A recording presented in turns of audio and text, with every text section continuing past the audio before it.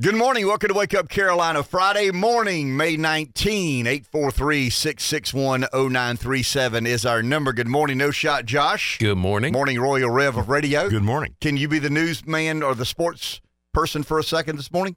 Sure. So did the Gamecocks win last night? They didn't play. Okay, they rained out. Yep. Did the Braves win last night? They didn't play. Okay, they rained out as well? No, it was just an off day in the schedule. For the Braves. Yep. Okay. So that's the sports. That's Move it. on. So the Gamecocks will play two today? Yeah. A doubleheader? Yep. First one is at 3 o'clock, is first pitch, 2:45 airtime if you're in the Florence area on 96.3 FM. We need somebody giving us a Clemson update because I just don't. Right. I'll level with you. I know exactly when the Gamecocks play every football game imaginable. I can almost recite the entire upcoming schedule. I can almost do the same for Clemson in football. Right? In football, it's a little bit like keep your friends close and your enemies even closer. But in baseball, I can't tell you when the Gamecocks are playing, much less when Clemson's playing. So I'm not trying to be such a homer here and so one-sided. I just don't keep up with baseball, as you would expect, like I do football. I bet I could. Well, I probably couldn't do it team by team, or game by game, weekend by weekend. But I could get it pretty close for both teams. I'll tell you what I could do. I could tell you when the Clemson Tigers are playing the teams they have a chance to lose to. That's kind of the game. You're playing Duke, so right. Playing Florida State. Okay. Playing. You see where I'm headed. Do they play Georgia this year? Do they? It's a football state. We're intensely loyal to college football. We yesterday kind of talked a little bit about, and we'll get to other topics as the show progresses. But yesterday, someone asked me, "Well, you talking about malpalparisms?" I said, it's not malpalparisms, dude. It's malapropisms. Come on, it's not. It's not. Do a little better than that. If you're going to get the word to describe misusing words, at least get that word right. I would get that one right. So the malapropisms, and I don't know if we agreed. I declared Archie Bunker the greatest abuser of the English language in human history. Not that he didn't mispronounce words a lot. He just used the right word in the wrong context over and over and over again. Don't you ever say anything suppository about my country ever again in your life. There's kind of a website. You could Google Archie Bunker mangling, the English language. So, and the reason we kind of went down that road is, I'll give you an example, and this is the media today. So, Jeff Stein is an economics reporter for the Washington Post. I don't know that he's won a Pulitzer Prize, but if he writes long enough, I'm sure he will at the good old Washington Post. So yesterday, Jeff Stein tweeted a quote provided to him by the office of Pennsylvania Senator John Fetterman. And here's the quote. I won't read the quote. I want you to hear it here in a second. But Stein retweeted later in the day yesterday, and I'll read this verbatim. This is Jeff Stein at Jeff Stein _WAPO. Yesterday, I tweeted this quote provided to me by the senator's office without checking it against the video. That was my fault. Though it captured his meaning, I deleted the tweet since some of the words in the quote were inaccurate. Let's go to the quote. I know it's early, Josh, but I asked you this morning, can we go to a quote? So Stein basically says, he tweeted exactly what the Fetterman office said to tweet. And we'll get to that, in a minute. So the staffer wrote the tweet probably, but they attached video of the senator saying whatever he was saying. Here's the way it goes down. Okay. Fetterman made a fool of himself. He's incoherent. It's the party of cognitive issues. You got Feinstein, you got Biden, now you got Fetterman. Feinstein and Biden are old, dealing with, issues that a lot of older citizens deal with, dementia in particular. Fetterman is recovering, we think, from a stroke, a pretty severe stroke. The medical professionals in Pennsylvania said that within 30 days he'll be back to normal. Do you remember this? When he had the stroke and they were concerned about, is he going to be able to, to serve in the Senate? And they said, give him 30 days. Once again, the politic corrupting the medical profession. I don't say I love that, but the arrogance of some of these medical professionals to lecture to me about what I had to say about the vaccine or not, and fellow doctors and physicians are saying, that Fetterman in 30 days will be back to normal. What is normal? I'll tell you this. He gave a press conference yesterday with one of these hoodies on, and I've got a name for him. It's Shrek Balboa. Shrek Balboa? Well, I mean, Jon Stewart says that James Brown and Bob Dylan had a baby. And as you can imagine, interracial same-sex couples in the 60s, 50s, probably not so popular. But he says that baby is Bruce Springsteen. So I'm just saying that Shrek and Rocky Balboa had a baby. And I'm convinced that baby is John Fetterman. Now where the height comes from, they're genetic anomalies.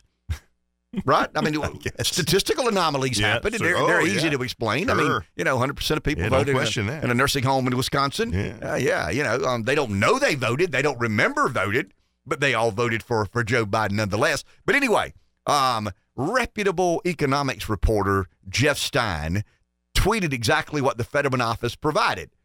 And then I guess he listened to the video. I guess someone in his circle said, "Hey, Jeff, that tweet you sent out? Yeah. You heard that video, man?" "No, why?" "I mean, the Fetterman office wouldn't mislead me. We're on the same team.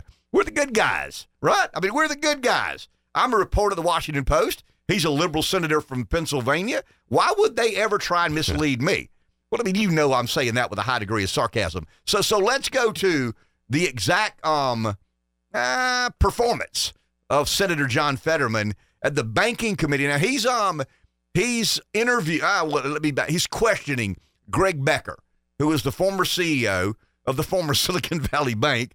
I think this followed Senator Kennedy from Louisiana when he asked him about hedging, in some of the portfolio, some of the mismanaged portfolio. In other words, we remember the part about Silicon Valley Bank. They didn't hedge. I mean, they invested heavily in investments that would do extremely well in a low interest rate environment. Kennedy kind of gets Becker to admit that one of the reasons we didn't hedge costs money. I mean, if you're hedging, it costs money. I mean, it does. There's a certain price you pay, and it comes off your bottom line. And CEOs are compensated based on, what the stock price does, what the profitability of the company is. And Kennedy basically said, did you not hedge because you didn't know any better? Or did you not hedge because you felt the hedges would influence your compensation? That's kind of an interesting back and forth. But anyway, I doubt Jeff Stein from Washington Post is listening to Wake Up Carolina. But when Stein tweeted exactly what the Fetterman office said, I just wonder if the Fetterman office quoted it verbatim. Now they have a guaranteed way to be saved by how, So isn't it appropriate that this kind of control should be more stricter? Or should we just go on and start bailing and sailing whoever bank, regardless of how their conduct is? Shouldn't you have a working requirement after we sail your bank with billions of your bank? Because they seem to be more preoccupied than SNAP and requirements for works for hungry people, but not about protecting the taxpayers, that will bail no matter whatever does about a bank to crash it.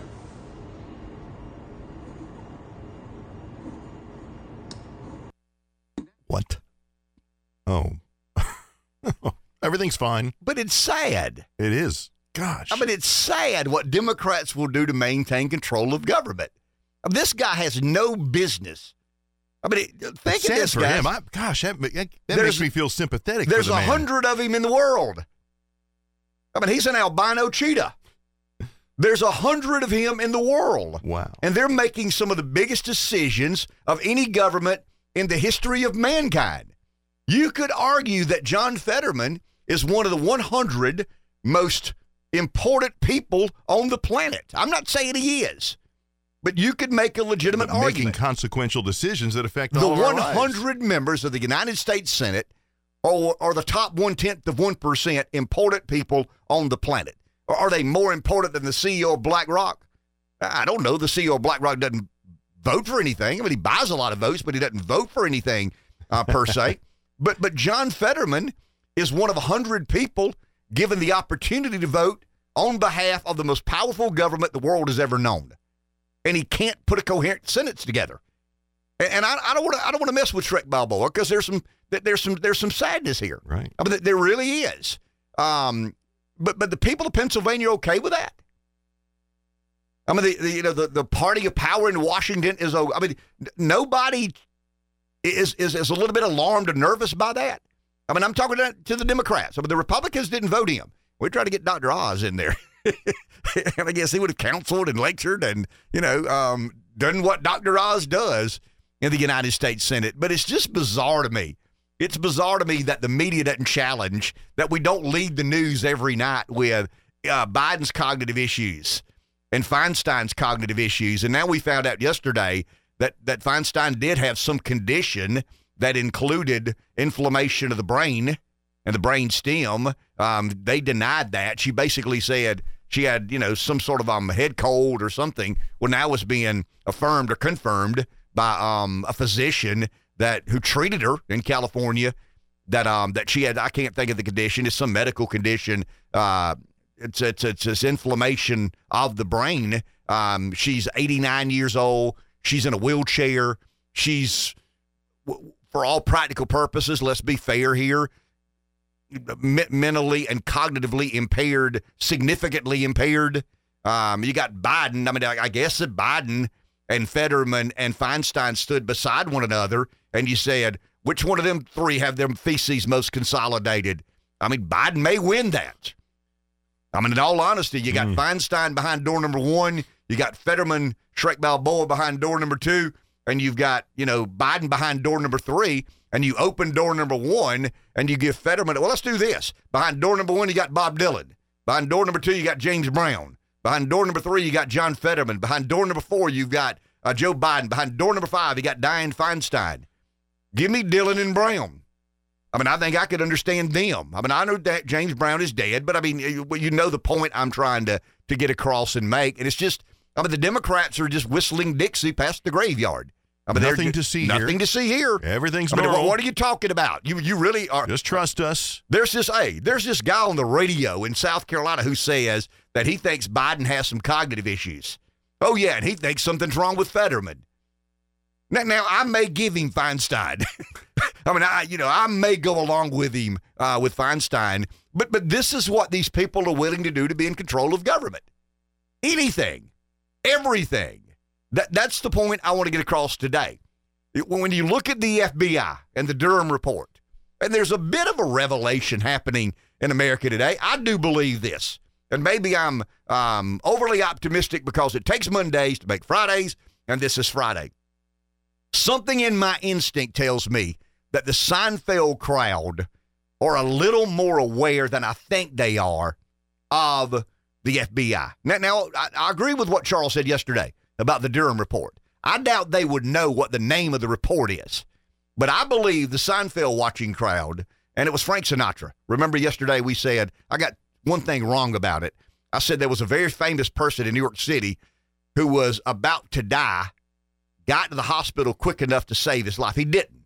I mean, Frank Sinatra died, but the caregivers and the emergency responders said they got to the hospital in about a third of the time.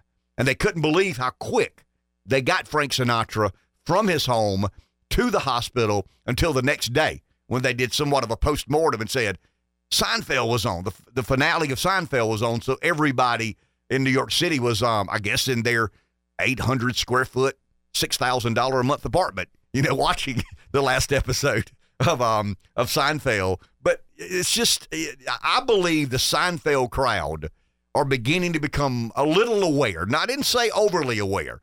And I'm not saying, hey, they're subscribing to the National Review at a record pace. I'm not suggesting that for a second. But I have casually observed what I'll call Main Street USA. And there seems to be more chatter about this FBI story. And it would go something like, hey, I was at work yesterday, and Joe keeps up with politics. And Joe was telling me something about this FBI and how they've tried to frame Trump. Now, that would have been the way it would couch. And I went home and watched a minute or two of something on the news. Damn, Joe wasn't telling the truth. It does look like the FBI tried to frame. Now, that's not the word. I'm just saying that's the casual observer of politics. That would be their take on it. Now, what that means in 24, I don't have any idea. The big loser in the Durham report to me is Ron DeSantis. I mean, it just that people are, and this goes back to Trump not having, a following, a base, but rather a following. I read a lot of the comments on the National Review. I told you, they don't care for Trump very much. They got a couple of writers who I think give Trump a fair shake. I would say if Trump ran for chairman of the board at the National Review, he'd lose 70-30. I mean, 30%, which is about 1/3 of all Republicans. Trump has the support of about 2/3 of Republicans. I mean, I didn't say they like him over DeSantis, but 2/3 of Republicans, I mean, he's got a loyal 1/3. And then he's got this other third, that would vote against him under any circumstance or condition. And then you've got this third in the middle. And I think the story of the Durham report really helped him with that third in the middle. Trump's crazy when he says that the FBI worked with the Clinton campaign. I mean, that's crazy. That's Trump. You know how Trump is. I mean, that's why I don't want to vote for him. That's why I want him to go away. That's why I don't want him to be the nominee. And I think you wake up, you sip your coffee and say, when Trump said, you remember when Trump kept saying that the FBI was colluding with the Clinton campaign, spying on his case? Remember when he said all those crazy things? It was true. He was right. Yeah, Cheeto Jesus knew what he was talking about. And I do believe there's kind of a recircling of the wagons. In other words, those fall-offs, those those who aren't as loyal to Trump, I think they're kind of looking in the mirror and kind of convincing themselves that, he kind of owes, I kind of owe him this, because when he said it, I called him a liar. When he said that the FBI was corrupting, along with the Clinton campaign, the election, I just kind of dismissed that as just the craziness of Trump. But now that he's been proven to be correct, I just feel like I got to give him one more vote, one more shot, one more try at whatever, wherever it ends up, in a primary and then eventually in a general. We'll take a break, our first break of this Friday morning, 843-661-0937. Back in a few. 843-661-0937. Maybe that could be, we did have some fun with the show. I was listening to the guys coming over this morning, the Red Eye guys, and Rev's programming director, he's the guy that decides what goes on the air and what does not go on the air. And I tell Rev, they seem to be really good guys.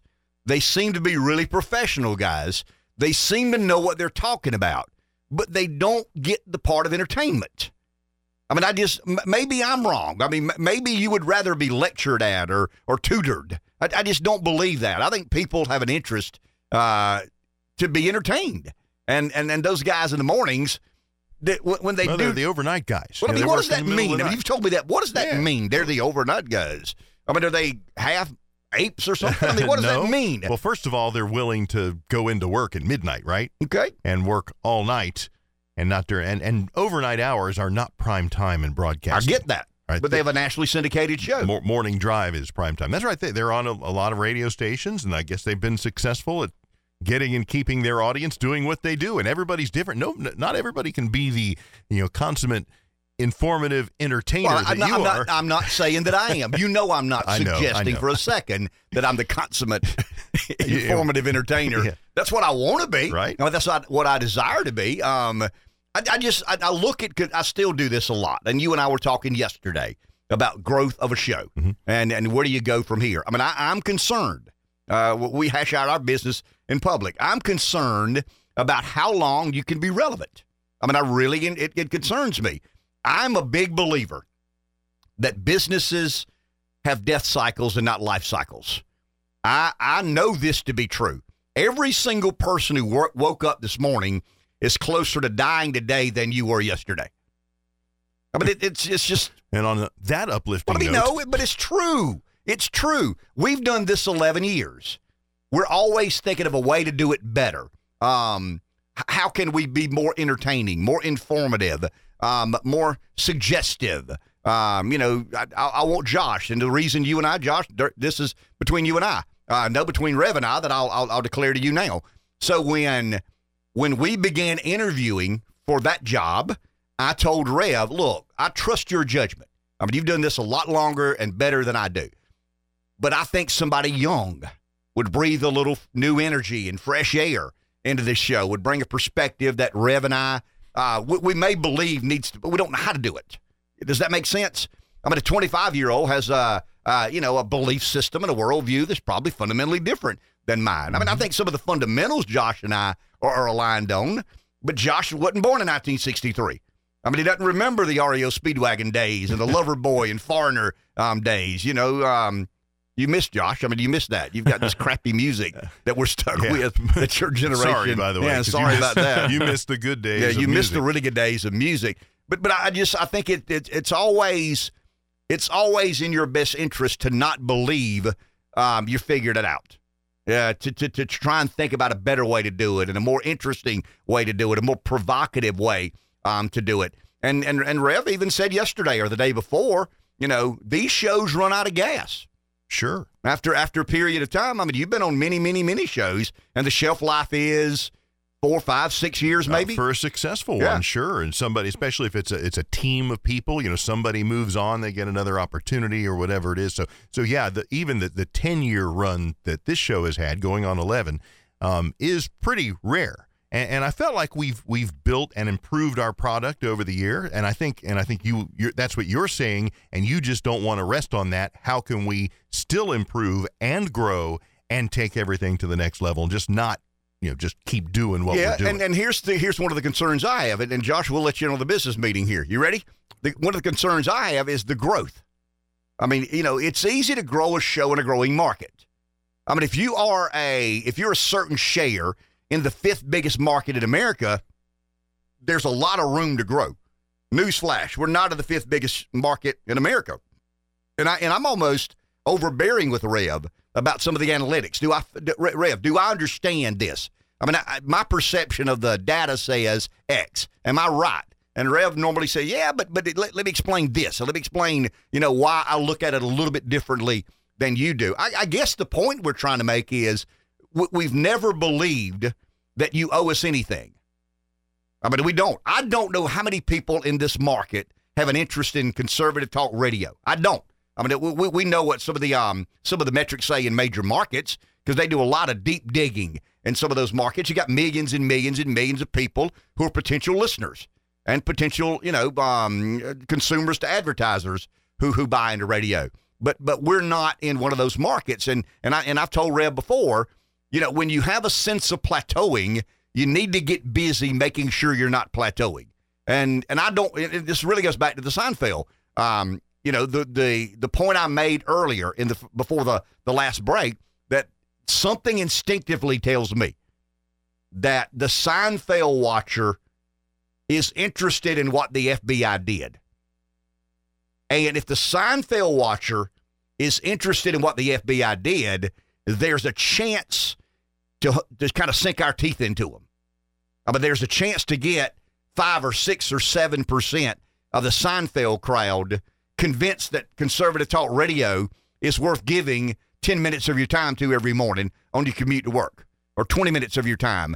So that's the reason that I think this story is big, is it could allow us. I mean, you've said that we've had 3 or 4 moments in this show's history where you knew we grew. I mean, there was no doubt we grew. One was the school referendum. Yeah. I mean, there was no doubt. One was the Trump campaign. I mean, there's no doubt that Trump brought a lot of people into the fold who historically have not cared much for politics. I mean, they probably voted, maybe vote in a primary, probably not. They would normally vote in a general, may vote in a governor's race, but that's the majority of Americans. I mean, you know, the majority of Americans don't vote in a primary. The majority of Americans vote in a presidential election, not by a big margin. What is it, 63 or 4%? That means, you know, at least 1 of 3 Americans, voting eligible Americans, just don't even cast a ballot. So how do we? I mean, if we have sort of a niche product, and in a weird way, by the way, Biden being sworn in as president changes the dynamic for radio, for talk radio, because it gives us the opportunity to be the voice of opposition. When the government is doing this, when the president is doing that, we can be a voice of counterpoint, if you will. And the very people that are concerned at the popularity of conservative radio are the very people that created the popularity of conservative radio, because a larger and larger and larger share of Americans don't believe the mainstream media will shoot them straight. I mean, there's always been a section of the country or segment of the country who said, man, I don't trust NBC or ABC or CBS. Remember what Obama said, that one of the biggest things to keep him up at night, what it was exactly said, the proliferation of alternative media. I mean, we'd be alternative media. I'll ask you a question. When is conservative talk radio called mainstream media? I mean, look at the audiences. Look at the impact. I mean, remember what Wanda Williams said about, wait till those radio show boys get to work on Monday morning. They'll stir this thing up in a very different light. I don't know. I thought about the Seinfeld crowd. I think a lot about, and some people call them low information voters. I think that's what Trump would have called. Limbaugh. Rush would have called low information voters. I call them the Seinfeld crowd. I look through it a little bit. I always try to apply when you're asking questions like that, the life cycle of a show and how do we grow and how do we stay relevant, to use your terms.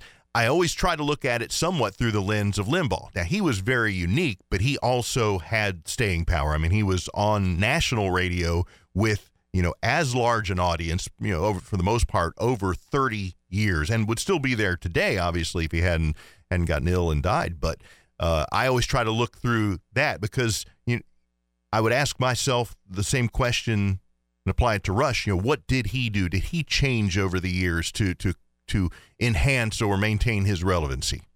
He was really good at it. Right. I mean, he was extremely good at it. He was a unicorn. I mean, he was someone who had a burning desire to do what he did, had the mental capacity to retain knowledge and information, and then the unbelievable gift of communicating. I mean, that's a rare commodity. I'll be very, very selfish here for a second. It's the same thing with Springsteen. I mean, you and I've debated, about We Are the World. Give me the person in that video, the most relevant in American music today. And you would agree, it's Springsteen. Mm. And you've even said this, Rev. I've heard you say this more than one time. The great ones are usually smarter, and they work harder. I mean, they just work harder. But when you take someone who has a burning desire to be successful, a belief that this may be the last day they ever get to do that job, and they owe their listener / fan their best effort every single day, that's when you get a Limbaugh. That's when you get a Springsteen. I mean, that's when you get the unicorn. There are a lot of people who have talent. There are a lot of people who have desire. The people that have talent and a burning desire to give you their absolute best every single day, those are the ones that last 30 years on the radio or sell out in Madison Square Garden in the 70s and the 20s. And those are just rare people.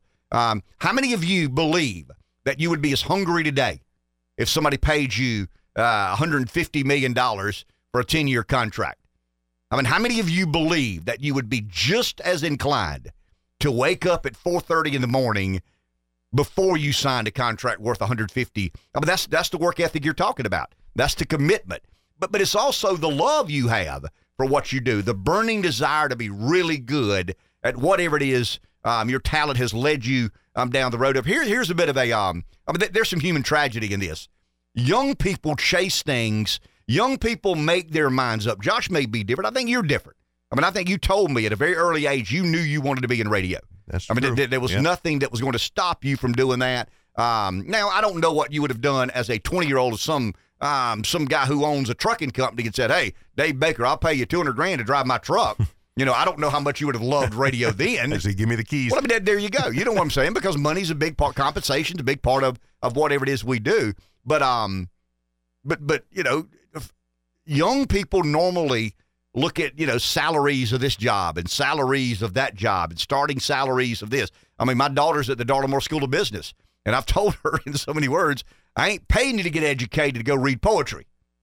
I want you to be gainfully employed. I want you to get an education in something that prepares you for a lucrative career. And I say lucrative. Well, what does lucrative mean, Dale? You know what it means. I mean, I want you to make money. I want you to, gain a skill, whether it's education or true. But the kids are being a little bit discouraged from following their dreams. Does that? I mean, and I'm guilty of that. Josh has a dream to have a radio show. Rev had a dream to be in radio. I don't know. I mean, I was raised in a family business. I don't know what I dreamed to play linebacker for the Packers. I realized that wasn't going to happen. But anyway, the colleges and I guess society in general, and it's probably the right thing to do. We encourage kids to get educated in things that will help them make money. When in truth, we should have said, but I'm not telling you to kick your dreams to the curb. I mean, I'm not telling you to give up on that career that maybe higher education says is not so lucrative. Maybe Forbes magazine rates it as the 247th best career in America. Maybe the average income is less than that of someone who goes to nursing school or business school or law school or med school. And I don't know the answer to that. I mean, I really and truly don't have any idea but back to, I guess, the theme of our discussion this morning. We've been at this 11 years, and there's not a single year that has passed that we haven't done a little better the current year than we did the previous year. And I'm always weirding Rev out about, but let's make sure we're not plateauing. Let's make sure this year's not the year that we begin to see a decline, because we're in business, and every business has the proverbial death cycle. 843-661-0937. Take a break. Back in just a few. 843-661-0937. Remember a couple of weeks back, we congratulated the area for having a new media presence. The Post and Courier announced that it was going to be, we actually had the editor or the publisher, one or the other, was here, kind of introducing himself to our audience. The Post and Courier has a PD bureau. It's an iconic. I mean, if South Carolina has an iconic media outlet, the Post and Courier is certainly that. It's been around a couple of 100 years, privately owned, not corporate media. It's not the Atlanta Braves and Liberty Media. Rev and I get frustrated by the Braves not making certain moves in the playoff chase because Liberty Media says, hey, here's your budget. And Ted Turner says, we don't have a budget. I mean, if I've got to write a bad check to get Fred McGriff, I'll write a bad check to get Fred McGriff. The good old days. And there's some of that at the Post and Courier. They would be George Steinbrenner or Ted Turner, locally owned, locally influenced. They've accepted, I think, I mean, I'm not speaking on behalf of the Post and Courier, but they've accepted that media has changed monumentally, and they're going to have to evolve as they progress.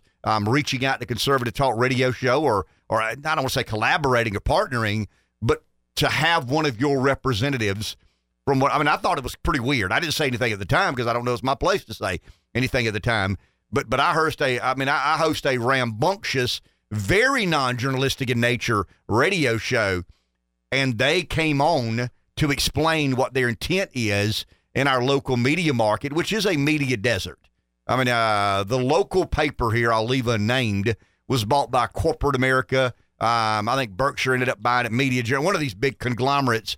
And the next thing you know, it's not a big enough market to have assets on the ground, real reporters doing real journalistic work. And we struggled. I mean, I think, paid a price for not having legitimate news. I'm not legitimate news. I don't have any interest in being legitimate news. I am a provocateur / entertainer / I think we inform. I mean, I don't think we make things up to talk about. I mean, there are obviously important issues. We address them in a, I think, an entertaining and informative fashion. And if we didn't, I don't think we'd be on the air for 11 years. But we're not journalistic. I mean, I'm not going to a council meeting and ask the council members what they meant by that comment or remark or voting on this budget or that. Anyway, long story short, I read an article end of last week about the school district, Florence District 1, and it was on the Post and Courier's website, and I'm going to congratulate. I don't know that we've seen much of this kind of reporting in our market, in our media space, And out of that came the public being made aware of the district trying to raise taxes again. And you know, the complicated history we have with the school district and raising taxes being so opposed to the largest, or the attempt to raise taxes by more than they've ever been raised in the history of Florence County. And that would have been the February referendum that failed, 80-20 or 75? I think it's 75-25-ish, thereabout. I joked around they won't name any schools after me, nor do I want any schools named after me, but I have an obligation not to tell taxpayers how to vote, but to inform taxpayers on exactly what they're voting for or against. And I think we've done a decent enough job there. I'd love at some point in time to collaborate with the the Post and Courier, and have someone from their organization appear on our show weekly so we can get somewhat of a journalistic update. You're not going to get that from me. I mean, you're not going to get, what is the county doing, the city doing, the school district doing, local government, the university. You're not going to get that from me. That's not my forte, and I'm leveling with you. On the big moments, on the referendum, yeah, we're going to get very focused on that. But the Post and Courier wrote a story about the school district, and a lot of people don't know this. Some do, but and I'm interested in it today because our delegation will be here, and the Florence School District 1 Board of Trustees is asking for a millage increase, tax increase, and they're asking for the additional revenue to increase salaries of paid employees. I think assistant principals are going to get $5,000 a year raises. Teachers are going to get raises. Bus drivers get raises. But they made it very clear that they're asking for a tax increase to provide the revenue to increase salaries of personnel working at Florence District 1. I like that. I mean, I like the fact that it's that easy to understand. It's not real complicated. Where it gets a little bit complicated is when a board member or two said, we are personnel driven, and given the changes that come with the state budget that impact how the local budget has to be spent. I mean, that's interesting to me. I mean, that's an interesting sentence. I'm not in local government anymore. I'm not in state government anymore. But I do understand, having served in local government and state government, I do understand, the working together or not. The money comes from here, and then some of the money comes from there. I did a little work, and I read some of the article. The district is scheduled to receive about $94.2 million from the state's school fund. Now, I don't think the budget has been finalized yet. We'll get that from Rickenbaugh, Lowe, and Jordan when they get here this morning. So the Florence District 1 schools will receive about $95 million from the state's school fund. Local taxes raise about $91 million, and then about $5 million is what they call transfer from other funds. Having been to the county, I understand some of that transfer from other funds. This lawyer taught me rest and residue, but that comes up to about $176 million. They're asking for the budget increase from 175.9 to, let me get this number, 191.7. So they're asking for about a $15 million increase, and that's the general fund budget request. Now, they voted on it in May. I mean, the first reading was in May, and they will vote again. Second reading will be in June, and that is when, I guess, public debate, public opinion is allowed to be a part. Now, I don't know about the school district. Never served at the school district. At county, in the county government, at county council, the second reading is when you had public input. I mean, that's when the public were allowed to speak for or against, why they're for, why they're against. It's interesting, and here's where, I mean, look, I'm not saying yes or no. I mean, I'm not here to tell you to vote one way or the other. I think eventually I will, but I'm not ready to do that today. I went back and looked. So they're asking for a budget increase in the general fund of about $15 million. That would make the budget in 23-24 $191.7 million. So I just looked prior to COVID. I mean, I just pulled some numbers last night. The 2019-2020 budget was $154 million. That's a pretty hefty increase. Well, that's a big increase. You ready? That's a hell of an increase. Yeah. From 154 million in 2019, 2020. Then we had COVID. And remember this, guys, and this is where I get real skeptical. $8.9 billion made its way into South Carolina in COVID relief money. Of the $8.9 billion, $6.3 billion went to the public sector. I have no idea how much District 1 got. I have no idea how much District 2 or 3 or 4 got. No idea what they could do with the money, what they couldn't do with the money. But those are the questions that need to be answered. I mean, I don't believe you can give public education enough money. I mean, that's me personally. Now, once again, that's probably unfair because it's much deeper than that. It's not that simple.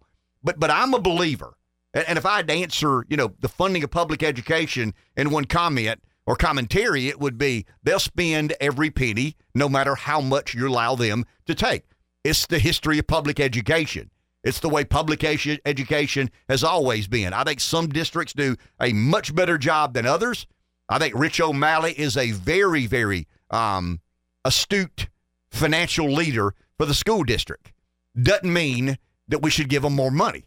It simply does not. Because you've got a bright financial mind running the school district doesn't mean you vote for tax increases. That bothers me when I hear someone say, well, I'm for the tax increase because the guy running the business or, the guy, the council member knows what he's doing. It doesn't matter. I mean, it's a transfer of wealth. I mean, the wealth leaves the private sector, goes to the public sector. And I stand by this theory. Here's the R theory of economic reality. When you take a single dollar out of the private sector and replace it in the public, in other words, when GDP is finite, economic asset is finite, tax dollars, private sector, money is a finite commodity. There's a lot of it in America, but it's still finite. There is a number of dollars that circulate in the American economy, and I mean, it's influenced by quantitative easing, quantitative tightening, and what the Fed does, and I get all that, bond buying and mortgage buying. I mean, it gets real complicated.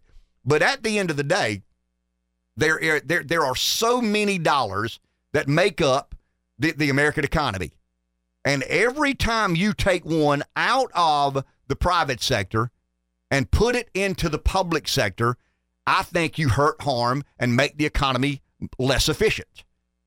The government does not do a good job of allocating capital. It never has. It never will.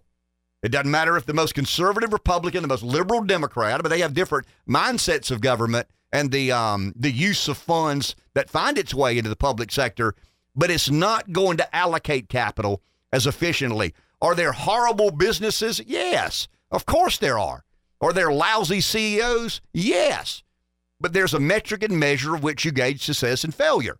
And sooner or later, capitalism finds them out, and they fail.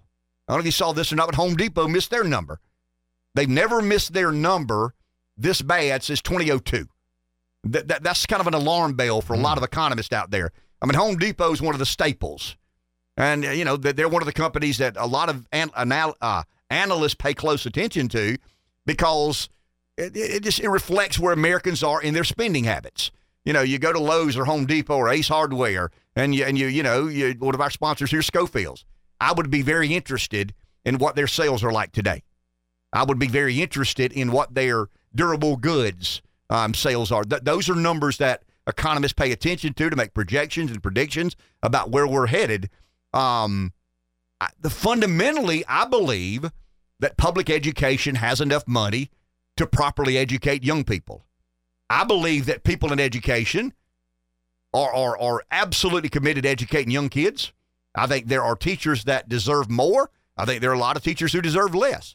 But fundamentally and philosophically, you're never going to give the public sector enough of your money to make them believe they don't need any more. It's just the nature of the beast. And I do believe it matters if you've got an astute, financial mind running your organization. You should be more willing to accept them as, okay, they're doing the best they know how to do with my tax dollars. But when I read the 2019-2020 budget, and it was $154 million, and the requested budget, 4 years later, is $191 million, $192 million? I mean, we're talking about $47 million of additional general fund budget request in 3 years.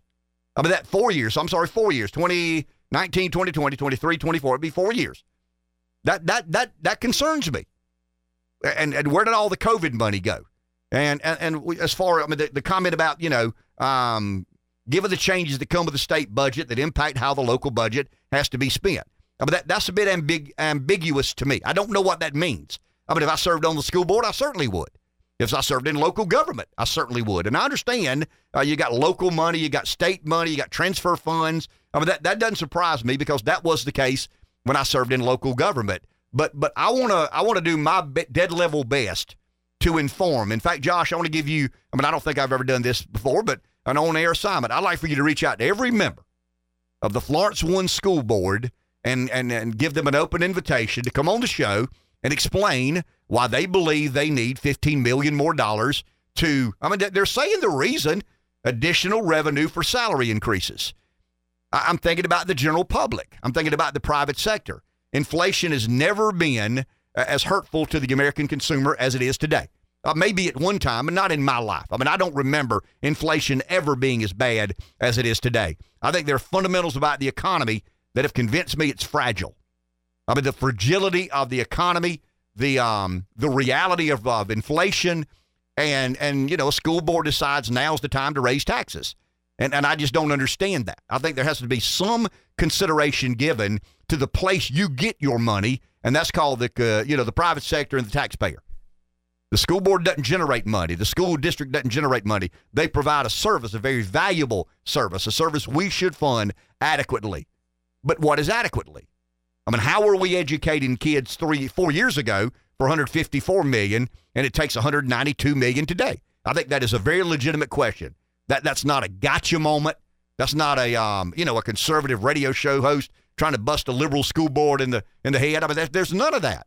I just think when you decide to go on the record and ask for $15 million more and have been a part of a board that has increased the general fund budget from $154 million to $192 million, you need to explain that to the public.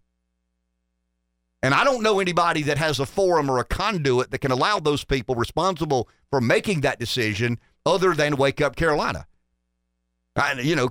Kudos and thumbs up to the Post and Courier for doing such a good job of explaining what it is the school board's asking. Now, you can imagine, they'll go through the scenario of if you own a home worth X, your taxes only go up X. If you own an auto worth X, your taxes only go up worth X.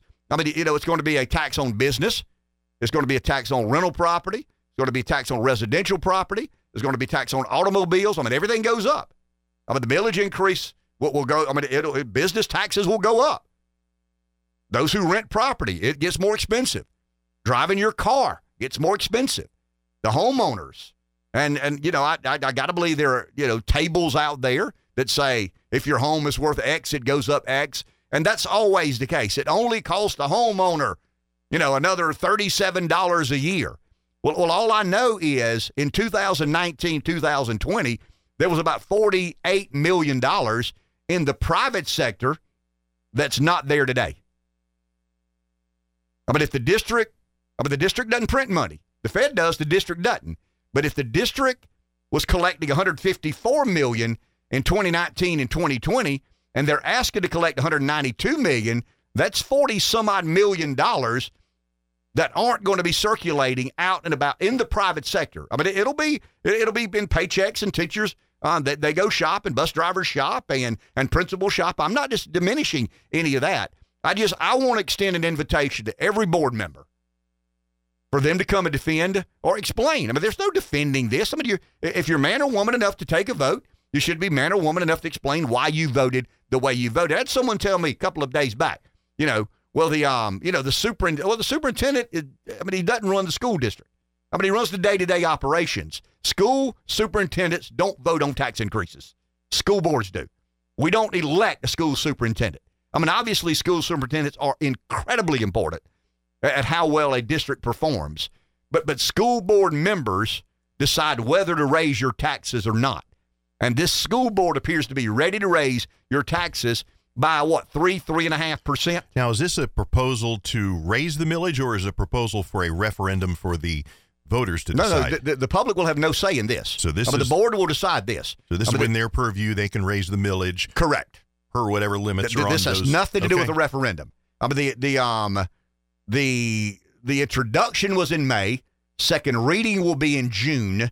And that's when I think, but I'm going back to my county council day. Second reading is when you had public input. I'm just trying to make the public aware. And I think the best way to make the public aware is to get school board members to sit across from me and answer questions about why you believe it's necessary to ask the public to contribute another $15 million in tax money to provide the additional revenue to give the salary increases that you think make our school district better. That's a very legitimate question to ask, and I don't want to ask this as superintendent because that's not who we vote for. That's not who we, the people, hold accountable. The school board holds the superintendent accountable. The school board asks the public for more money, and this school board is asking a lot of, this public for more money. And once again, I went back to the year before COVID, 2019, 2020. The budget was $154 million. That's a pretty big increase from $154 million to $192 million in 4 years. Let's take a break. We'll be back. I know we got some calls, and we'll get there on the other side. Takes Mondays to make Fridays. 843-661-0937 is our number. Someone's on the phone. Let's go there. Jim in Florence. Good morning. You're on the air. Hey, good morning, guys. Be careful with the school districts. They're quite the elitist, and the education, I don't know if it's cartel or mafia is a better term, but they are a radical bunch. And if you go on Twitter, they'll expose just who they are. They don't care much for us parents. They think that they are much smarter than us lowly knuckle draggers for sure.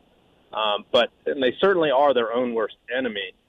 But Ken, one of the things I've noticed is they've transitioned from saying that they were that education funding's being cut, because that's simply not even the case. Clearly, I mean, you're demonstrating it right now. Then they switched to, well, they were underfunded, and now they've changed to saying they're not fully funded. Certainly, public education right now is its own worst enemy, in the sense that we're giving an inch and they're taking a mile. But what can the legislature realistically do to fix this? Because public education, in a sense, for building community is important, but they don't seem to be interested in actually fixing their own problems when it comes to finances and violence in our schools and not appropriately placing students in the classes they need to be placed in, or kicking children out of classes they don't need to be in. So thank you, Ken. Thank you, Jim. Well, I mean, a lot of this, we don't take as serious who we put on a school board as we should. And I'm not saying we got bad people on the board. I don't know anything about the school board. I mean, Josh is reaching out to the board, and we're going to invite every single member to come on this show and explain why they believe they need more money. I mean, I think that's a very legitimate request and I guess that is our role as public servants. I mean, I don't profess to be a public servant. I'm a former politician with a radio show, unapologetically opinionated. I mean, that's who I am. Take it for what it's worth. Now, when it comes to elitists and get your feelings hurt on Twitter, I don't give a rat's ass. I mean, it doesn't matter to me how many teachers or superintendents or administrators like me or not. I mean, that's not my job to worry about that. I mean, I'm a little bit liberated in that regard. You got to be careful with Lowe and Rick and Bonjour because they have an obligation. I mean, they have a legal and political responsibility to do right by kids and families and education. And we'll talk a little bit about it this morning because I find this sentence interesting and I don't understand it. I didn't say I find it misleading. I find it wrong. I find it, it's just given the changes that come with a state budget that impact how local budgets has to be spent. I mean, I'm not on the school board. I'm not in the General Assembly. I don't understand what they're saying when they say that. I applaud the school district for one thing, the clarity of which they're asking for the additional revenue. It is for salary increases of district personnel. But when it comes to what the General Assembly can do, and this is back of stamp. I mean, this is bumper sticker. This is campaign fodder. Choice and competition. I mean, I've always said that. I mean, it doesn't matter to me. I mean, we can complicate the debate as much as we'd like to. And you can say teachers and administrators are elitists and school boards aren't responsible enough to be spending that much. I mean, all of those debates are part of the dynamic. But at the end of the day, public education has figured out a way to insulate itself from choice and competition. And education should be a marketplace.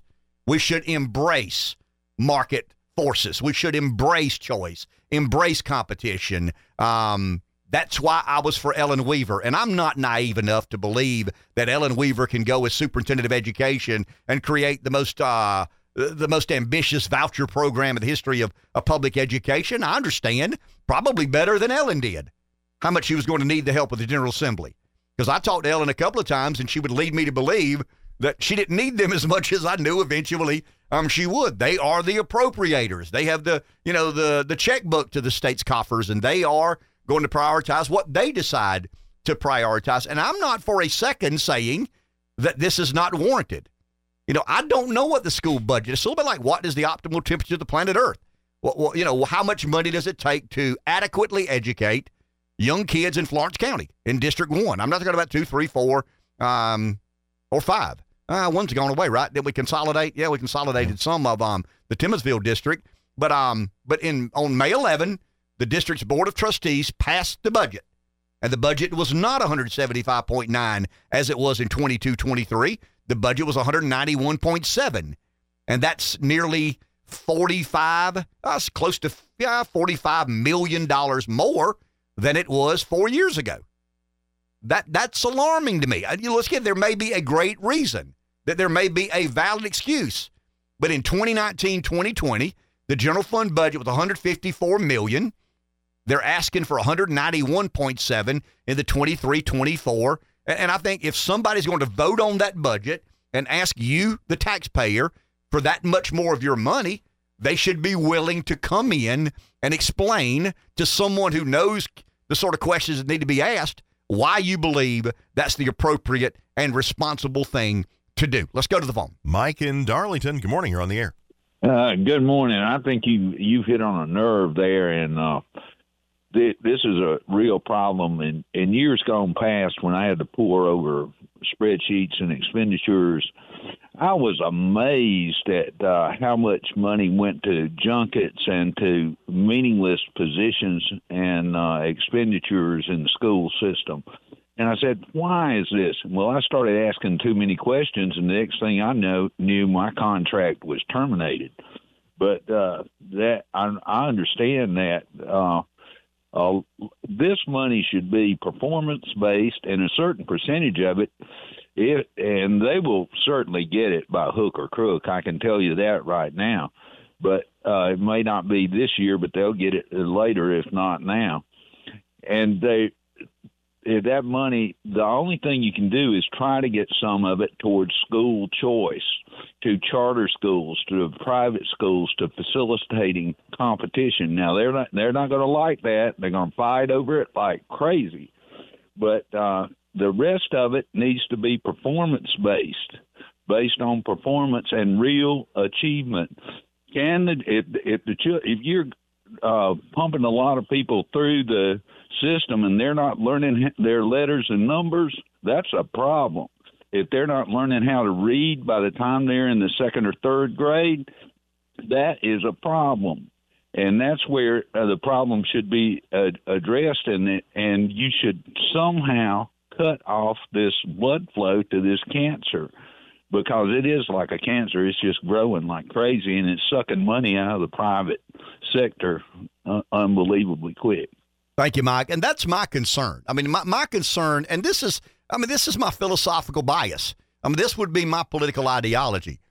Every time you take a dollar out of the private sector and put it in the public sector, your economy pays a price.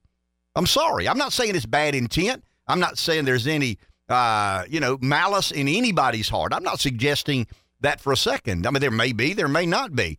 But it's indisputable that the private sector more effectively and efficiently allocates capital than the public.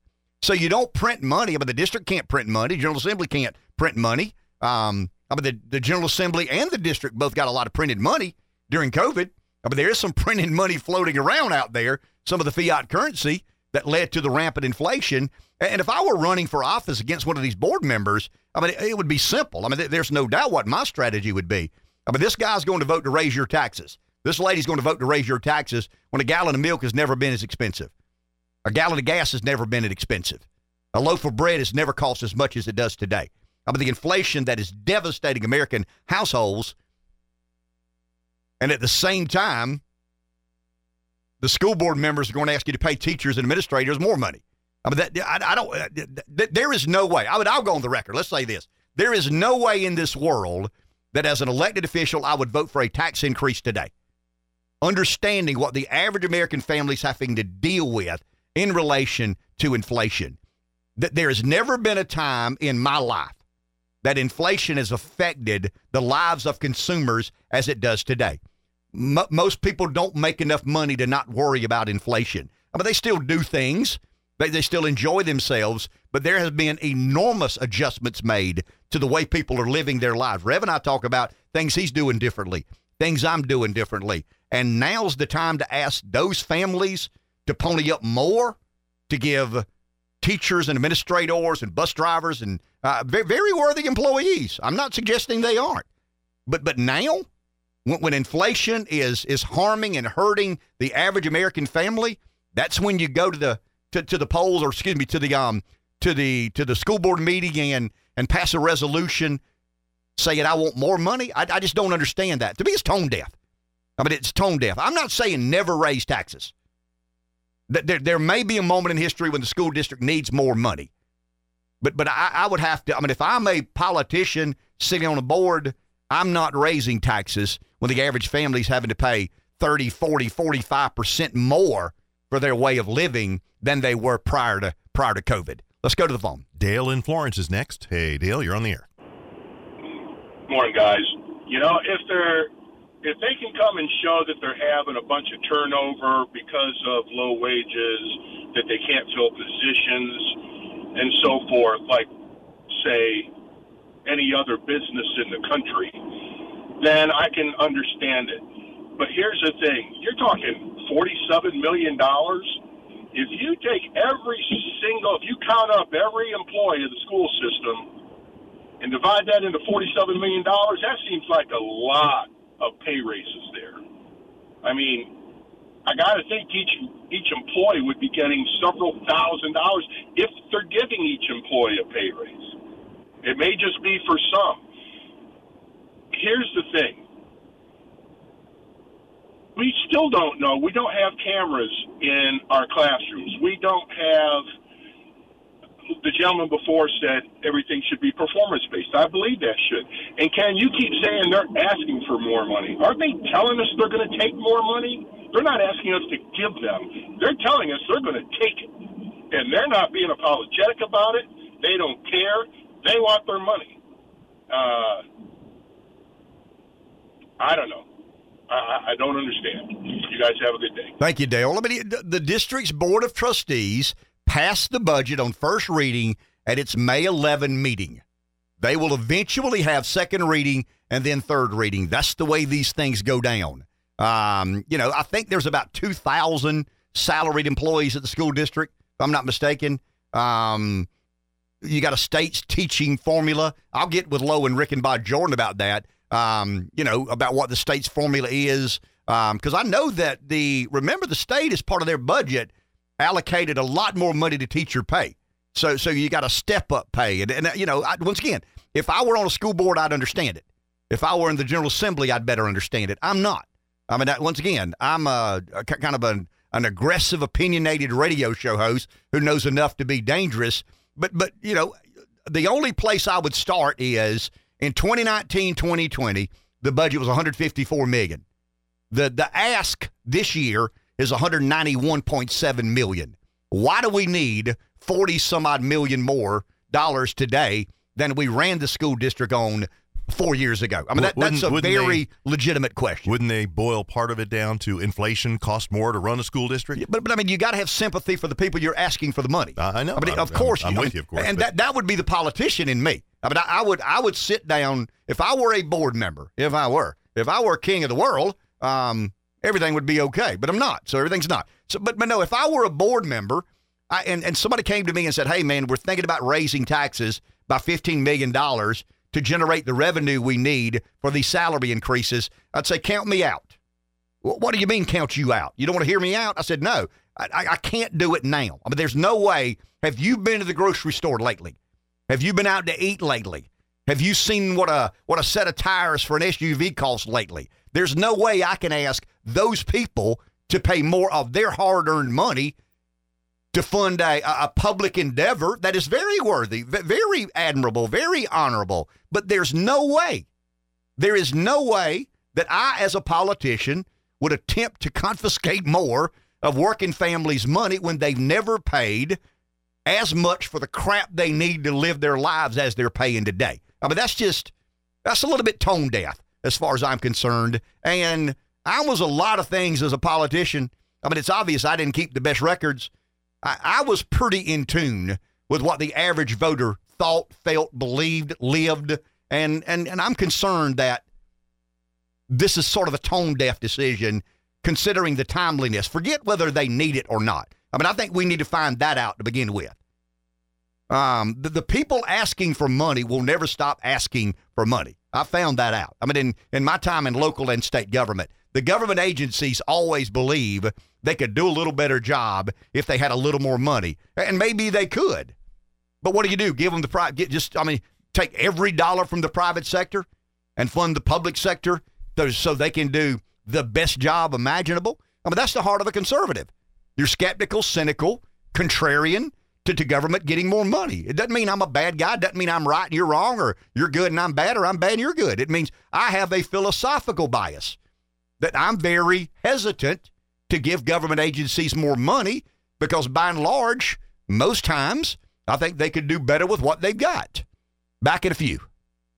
Takes Mondays to make Fridays. 843-661-0937 is our number. We have a full house. We have Senator Rickenbaugh, Representative Lowe, and Representative Jordan here. But before we do that, somebody called during the break, was kind enough to hold on. Let's go to their call. Jacob in Florence. Hi, you're on the air.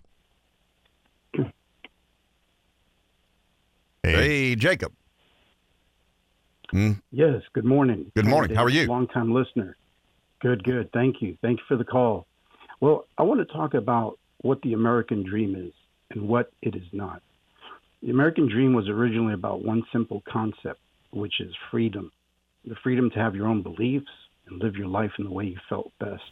The freedom to go to the mountains or the beach on weekends without a government official asking you where you're going.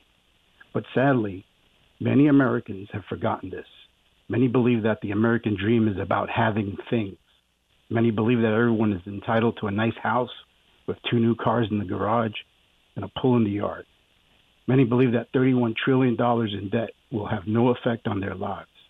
But the writing is on the wall, and the U.S. and world economy will collapse at some point, and raising taxes on everyone will not fix anything, but make it worse.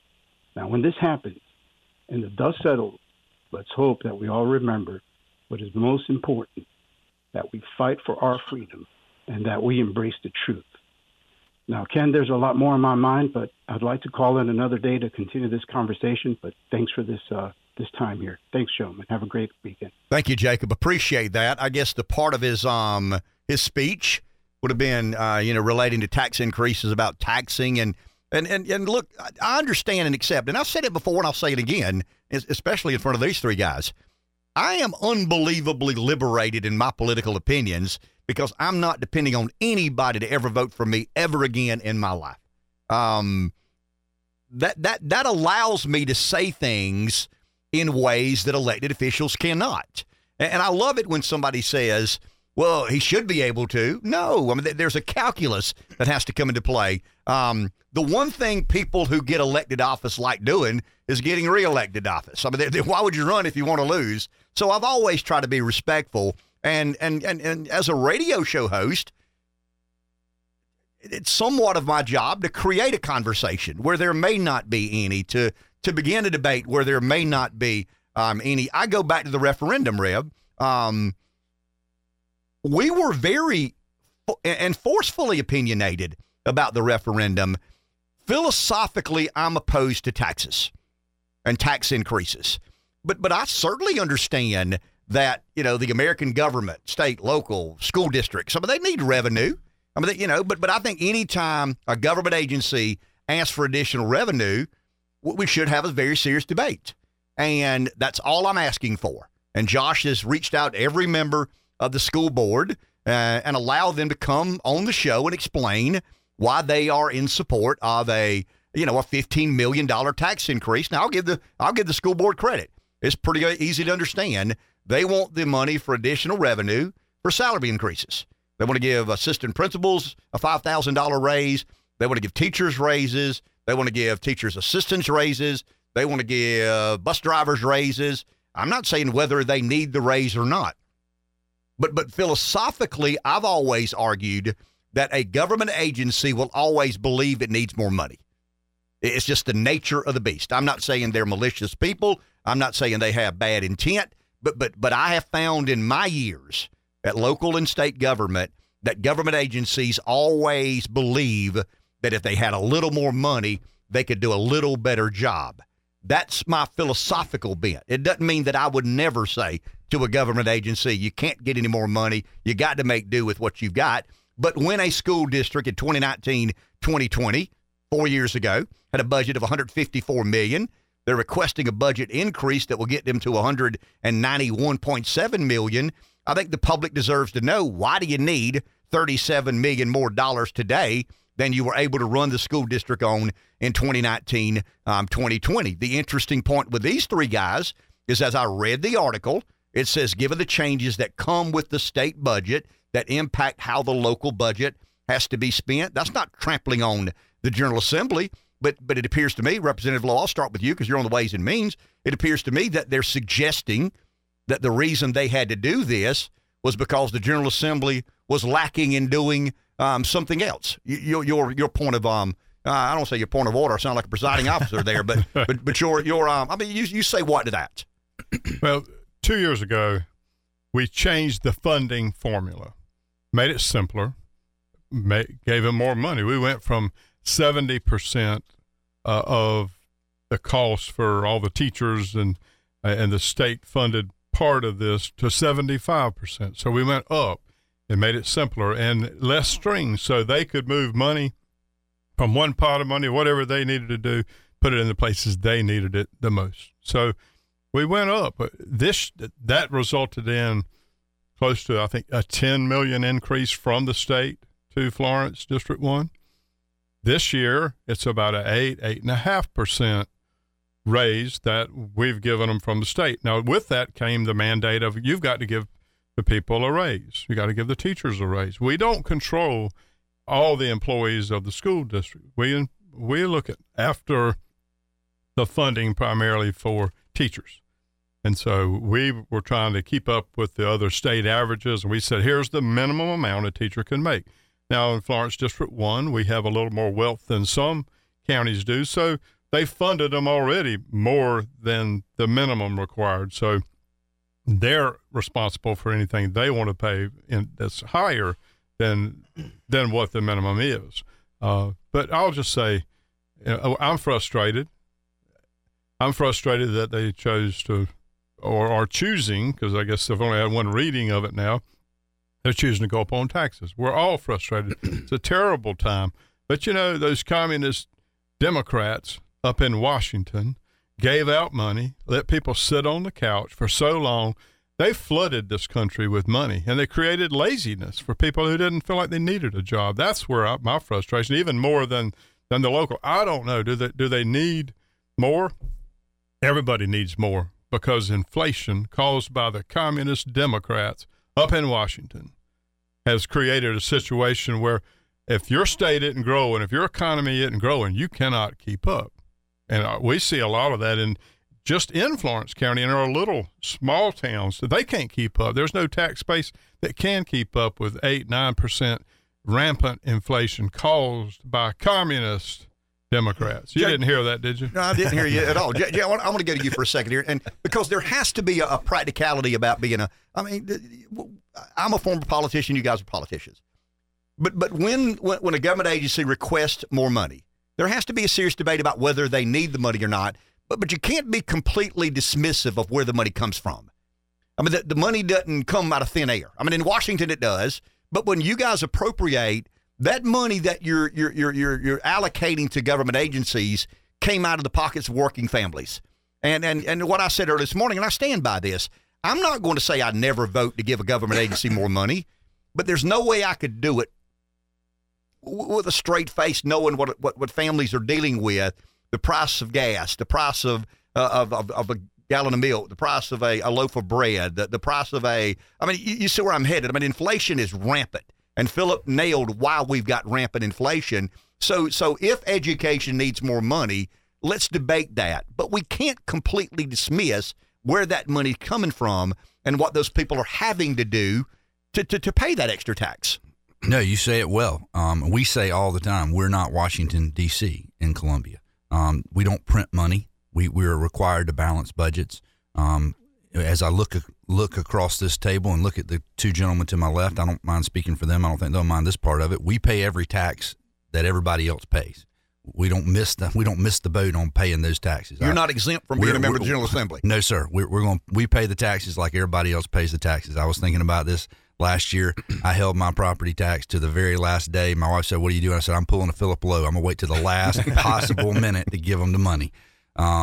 And there's a certain reality to that. We need to stop and remember, like you just said, people work very hard to earn every dollar for the most part of these tax dollars. Like I said, separating what Philip just described that goes on in Washington, D.C.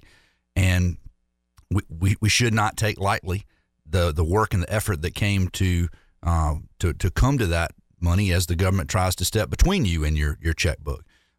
As it applies to education, I look back at the time, the years I've been in Columbia, education became a priority. We looked at the statistics, found that in teacher pay, we were one of, if not the lowest in the Southeast. We're never going to be able to measure up to the national average. There are lots of financial reasons for that. But we had to do better, and we made it a priority that over a period of time to do better, and we have done better, and now we're extremely competitive in the Southeast as far as teacher pay goes. And I believe that's a reflection of the value we put on education and the value we put on teachers and the hard work and the responsibilities they carry, not just in the classroom, but for society in general. But what can't get lost in that discussion, and I'm thankful that this discussion now that we're having today is happening between first and second reading for the school board so that the light can shine and we can see exactly what's being requested, how much is being requested, how it's going to impact the taxpayer, how it's going to impact where the money's going if they choose to approve it, and to be held accountable and ask questions about whether it's needed or not. Mike? Yeah, I mean, this is one of those duality of government conversations that you told me before I even ran, that you're going to get put in positions where there's multiple sides of it. But your yes has got to mean yes, Ken, and your no means no. And for me personally, when I ran and I offered and wrote and sent out my contract with the PD with 10 things that in writing, because in business you have things in writing, your contract. I said I was going to protect tax dollars and not raise taxes. So I'm going to be the man I said I was going to be. It's always amazing when I hear politicians, they campaign on one thing and then they do something different. Even if you disagree, I'd like to think that somebody would say, you know what, your yes meant yes. So when I said I was pro-life, I vote for the pro-life legislation. When I'm pro-Second Amendment, I vote for constitutional carry. In a case like with a tax increase, I say, you know what, if we're going to protect tax dollars and we're going to realize that people have worked way too hard to raise taxes on them, let's be better stewards of what we have, then that's what I'm going to adhere to. At the same time, I appreciate the successes Florence School District 1 has had. Even the $12 million they got in when they brought in Florence School District 4 in Timmonsville, that was a failing school, failing the students, failing the families. So the $12 million investment that the state made to bring in Florence School District 4 into one was a good decision because it's better for the kids. If we ask the question, what's best for the children, that was a good call. It's amazing because we're in a situation where there's plenty of money out there, but what we do with the money and how the money is spent is a conversation, and that's the kind of rigor that I think school boards need to have, legislators need to have, all of us need to say, how are we spending the dollars? But I will say that a good, and I mean a very good, public school district is important for economic development. We talked to the folks at Envision. Those 1,170 jobs that are coming to Florence, those 1,170 people, many of them will have children in the public school. That was part of the decision-making factor for Envision to come here with the quality of our public schools. We need good schools, but we also need to be men of our word. Philip, you talked a lot about the money that was printed, created out of thin air. That money ends up here and there, and this company got this much money, that company got that much money. The government got a lot of that money. I mean, I looked at some of the analysis in the CARES 1 and 2 and the American Rescue Plan. About $8.9 billion made its way to South Carolina.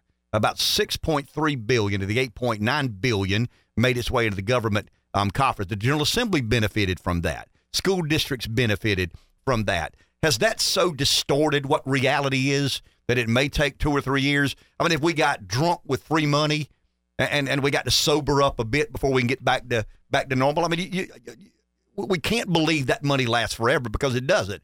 But it did get us a little bit fatter and happier than we normally are. We got so much money, we haven't figured out how to spend it all. They're talking up in Washington and about... Philip, that's not good. You would agree. That's crazy. It's terrible. It artificially inflates everything. They're talking about now, as part of their balancing of the budget, of course, no word balancing will ever come in Washington, but they're going to take money back, or at least money that was set aside to be appropriated.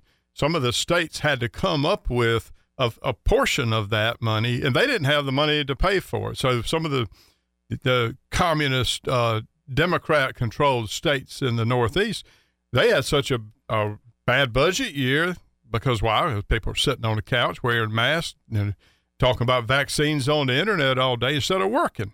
So they didn't have the money to get their share of the federal money. So there's big pots of federal money just sitting there now. They're wanting to take it back to balance the budget or, come closer to that. Since we're finally talking about this desperate time we're in, at federal, not raising the minimum that they appropriate every year.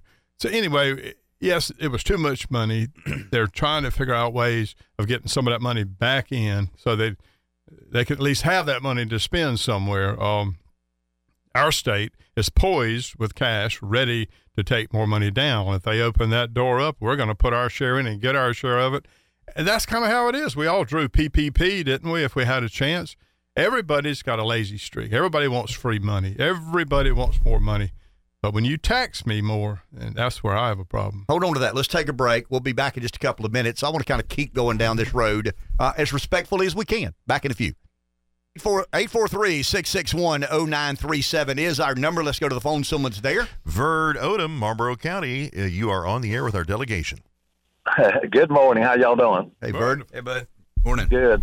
I wasn't sure what you were doing, but anyway, just wanted to tell Kim we got a convention this weekend, and wish us luck, and hope we have a successful convention without a whole lot of hoopla. Radio show hosts like hoopla, Bert. I know you don't, but we do. We did have a great event yesterday down in Lake Marion for Fawn Pellegrino, House District 64 representative.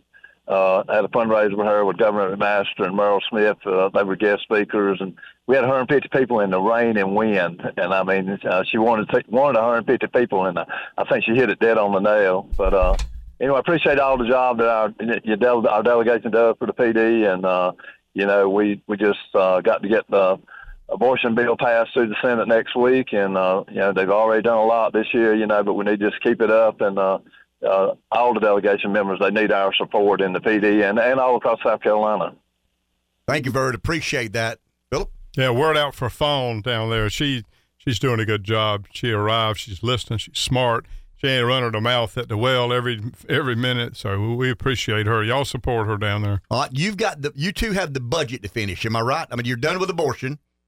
I'm not talking about the House. I mean, the House is done with the abortion, but not finished with is the conference committee finished with the budget yet? The House finished abortion late or early in the Thursday morning hours, I guess, Okay. or late Wednesday night, I think. And the bill, the House bill is a 6-week ban. Is that it? Correct. It's basically a modified, what we believe to be a legally sound version of the heartbeat bill. 6 weeks, 6 to 8 weeks. Once the heartbeat is detected, then an abortion is no longer allowable or legal. And then there are exceptions in the bill: rape, incest, life of the mother, fetal anomaly, typical type exceptions that can take that window up to 12 weeks related to the exception. Is that an acceptable bill for the Senate, do you expect, Mike? I mean, we had passed the bill earlier this year, sent it to the House. The best case scenario is when the House sends it back to us. We get it next week, Tuesday, when we go back in, that we vote concurrence. And I hope we vote concurrence very quickly. Are there any amendments that you guys know of that you put in there that we didn't send over to you? We amended the bill to try and make it more legally sound. The back and forth of this, how the House and the Senate had bills. Senate couldn't quite get to where the House version of the bill. So at the very last minute, House made the decision we can't leave Columbia in the state of South Carolina, the state we're in. We could not continue to be a destination state with the states around us continuing to shrink the window of abortion. So we took up the Senate bill, modified it, we believe made it more legally sound. I also add that the modifications were in negotiation with the Senate, or some of the folks in the Senate, so that it was described to us as this would be palatable to the minimum number of votes necessary to get for y'all to get it over the finish line. So we're very hopeful and optimistic that this can become law. Yeah, the one swing vote is Senator Tom Davis in Beaufort County. He has said that if it's the bill we sent to you, the heartbeat, because your Human Life Protection Act was a bill that had no chance of passing the Senate, but the heartbeat bill we sent to you, Davis has gone on record to say, if what you passed and are sending to us next week is our bill without any substantive changes, then he's good. If there's any substantive changes, then he says is going to have an issue, and he's one swing vote that we'll need to.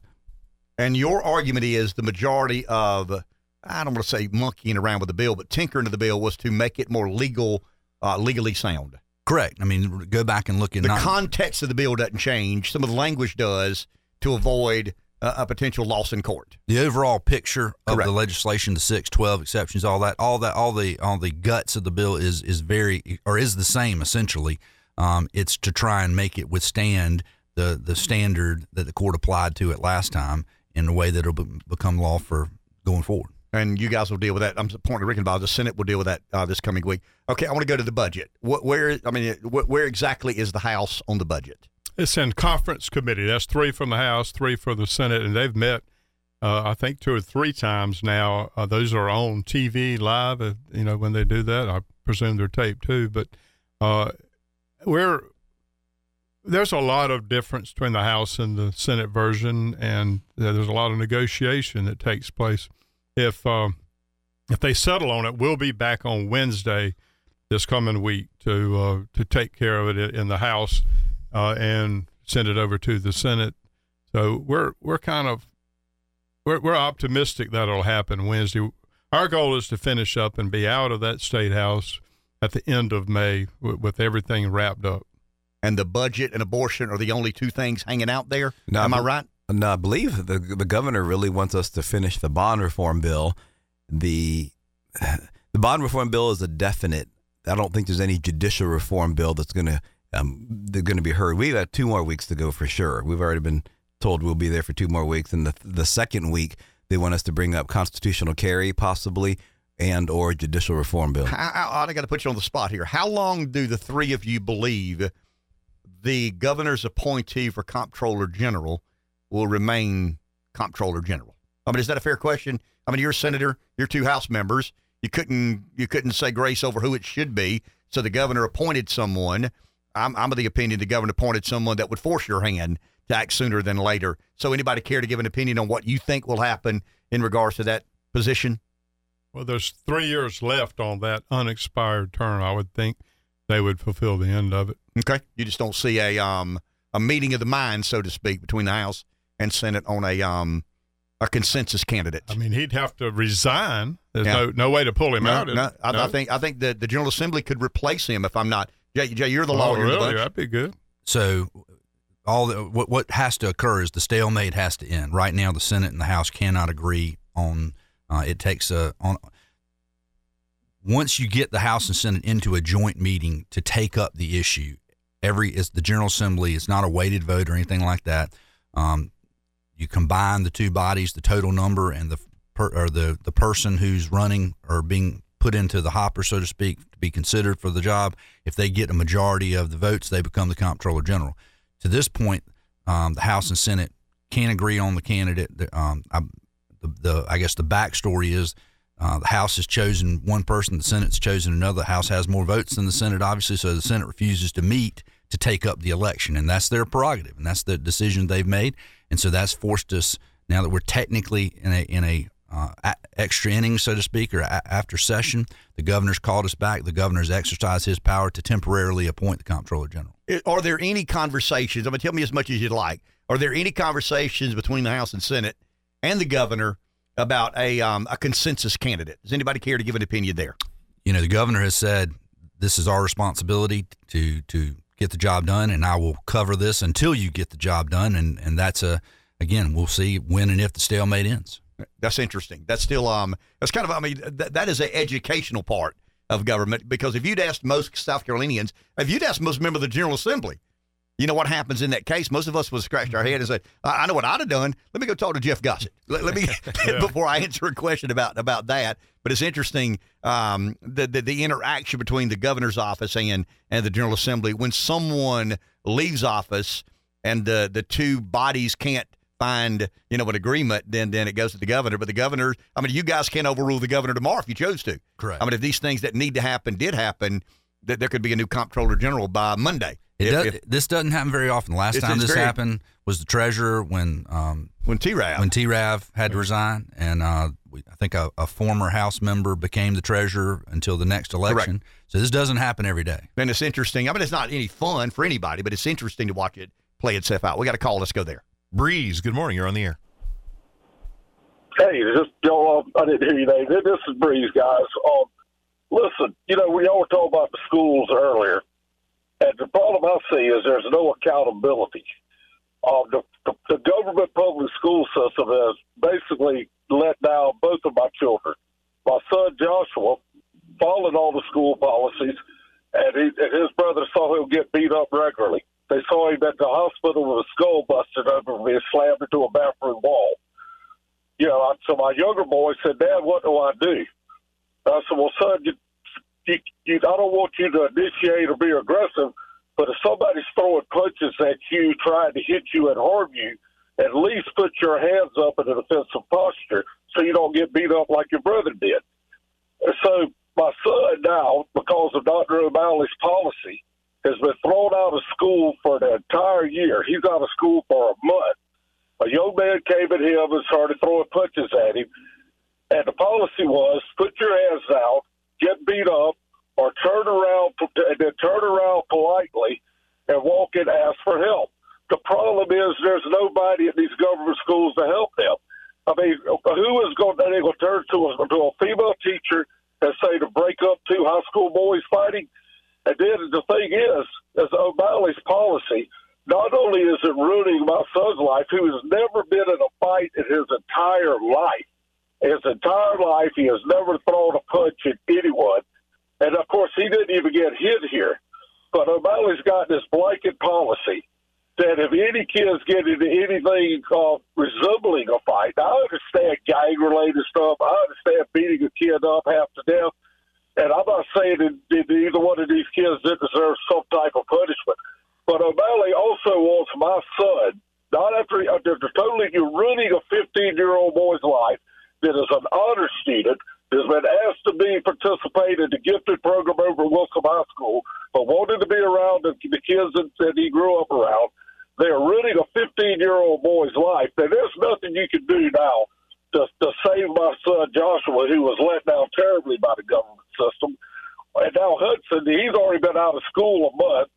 My ex-wife tried to get some kind of appeal process, and O'Malley put it off to when God knows whatever. Well, what's the point of an appeal if the daggone off school's out? And on top of that, they want my son to go to a government psychiatrist to make sure he's not mentally ill because he actually put his hands up to defend himself. I would like for TJ Joy, the sheriff, to get a copy of that video. That incident happened in a hallway and in the classroom. I would like for all of y'all to look at it and see if that warrants taking a 15-year-old boy and destroying his life and having it on his permanent record that he was thrown out of school for fighting when he never threw a punch, and he was the only one being attacked, and he was the only one that got strangled. And this other boy, he doesn't deserve his life destroyed either.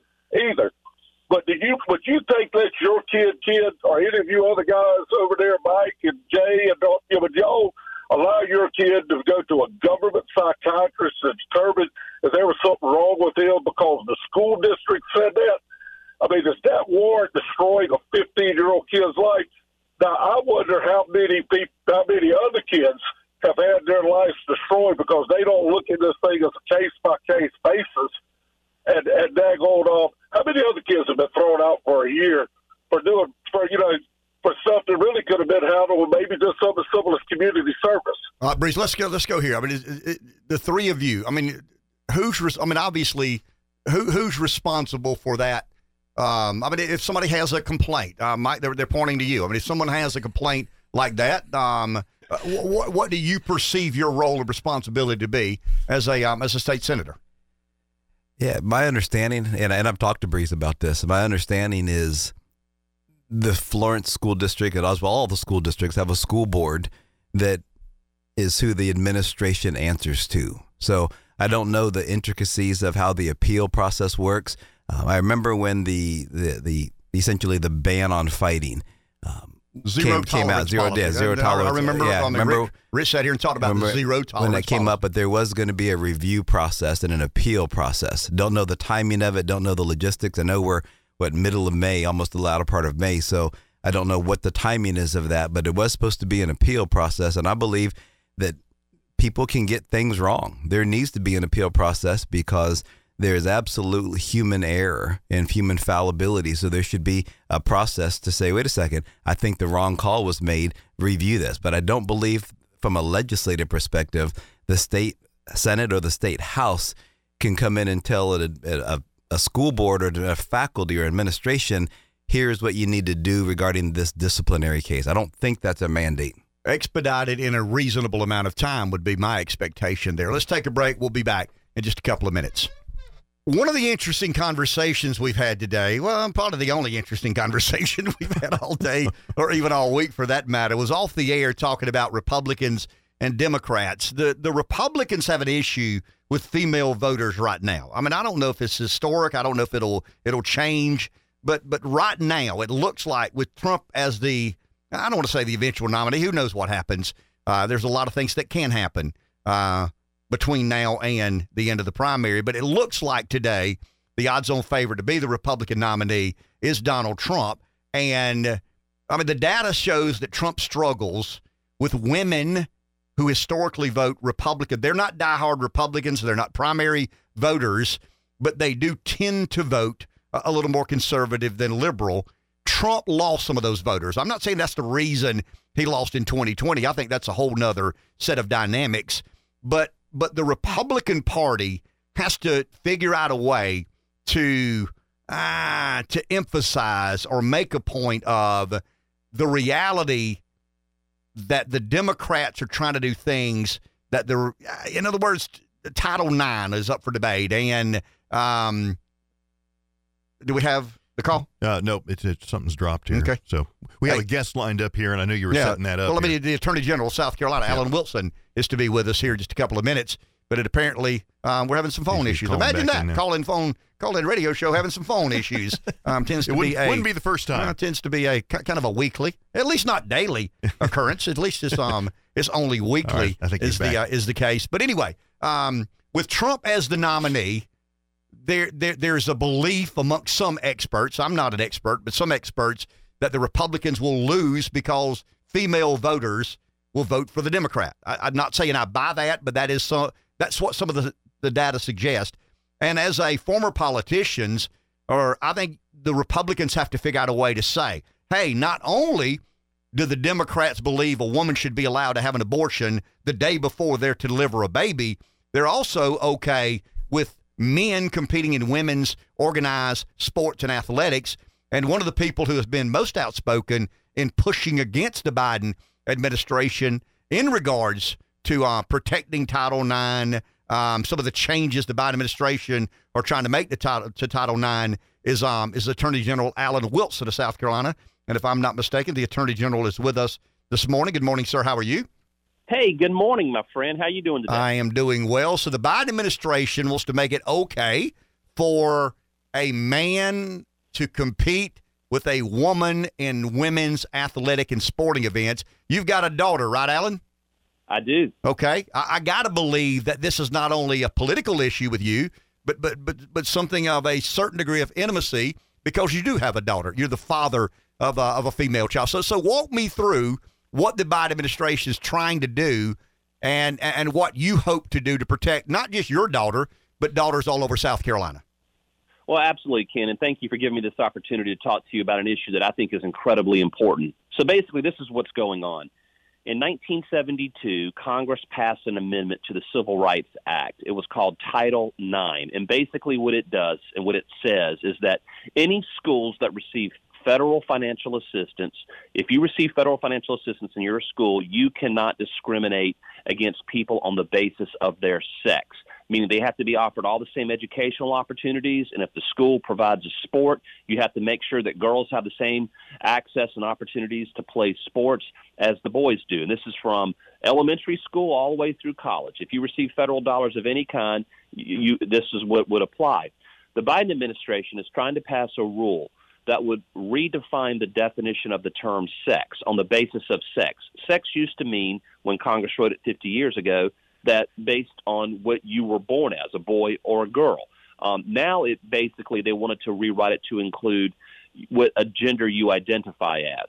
And so by doing this, any school that would prohibit, say, a track athlete or a swimmer or a baseball player, you could perhaps lose your federal funding if you're a school district and you do not allow boys to have access to girls' sports. And we sent a letter with a number of other leaders in South Carolina, as well as other AGs around the country, saying that this is a bad law, bad regulation, and you do not need to implement it. So, Alan, legally, what can you do? I mean, in other words, I got to believe that if the Attorney General is involved in it, there will probably be some sort of legal debate. So are you preparing for a legal argument with the federal government? Well, of course. Right now, this is a rule that they're trying to, basically Congress passes a law, and then the executive branch agencies, in this case the Department of Education, they put out rules that that will implement the laws. And in those rules, and this is how the administrative state in D.C. has gotten out of control. Basically, you have unelected bureaucrats in the federal agencies rewriting the laws that Congress passed because they interpret words differently. They redefine the words so they can implement their policy preferences. And so we are obviously going to challenge at the appropriate time legally the Biden administration's rewriting of the law through executive administration fiat. Ken, I can't underscore this enough, and I appreciate you recognizing that I have a daughter. You're a father yourself. In 1972, when this law was passed, 1 in 27 girls participated in sports when they were in school. Now, today, in 2023, 1 in 3, 30% of girls participate in sports. They're afforded the same opportunities as boys, the same opportunities to not only have an athletic output, work on their mental health through sports and activities like that, but an opportunity to compete for scholarships to colleges and universities. And if they don't have those opportunities because someone who is genetically predisposed to be stronger or faster than them, then they're losing out on those opportunities. Alan, most people don't understand the 10th Amendment, the 14th Amendment, the legal system and how things, but from a practical application point of view, In other words, to John Smith on Oak Street, who doesn't understand the AG's argument or legal debate with the federal government, they don't understand the 10th or 14th Amendment.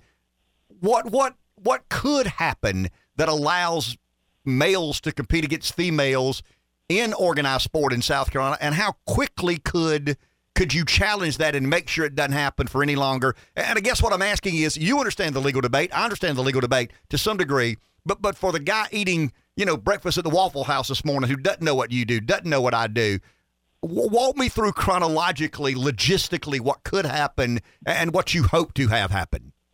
Well, first off, when I have conversations with people who disagree with me on this issue, and they're good people, we just disagree on this issue. They say, Alan, how many transgender people are trying to, infiltrate and come in and take scholarships from young girls? How many transgender boys are coming in there, or girls are coming in to try to take over these positions? You might find one or two out of a couple 100,000. But Ken, the argument I would make to the guy sitting in the Waffle House right now drinking his coffee is this: it's what this represents. It's federal overreach.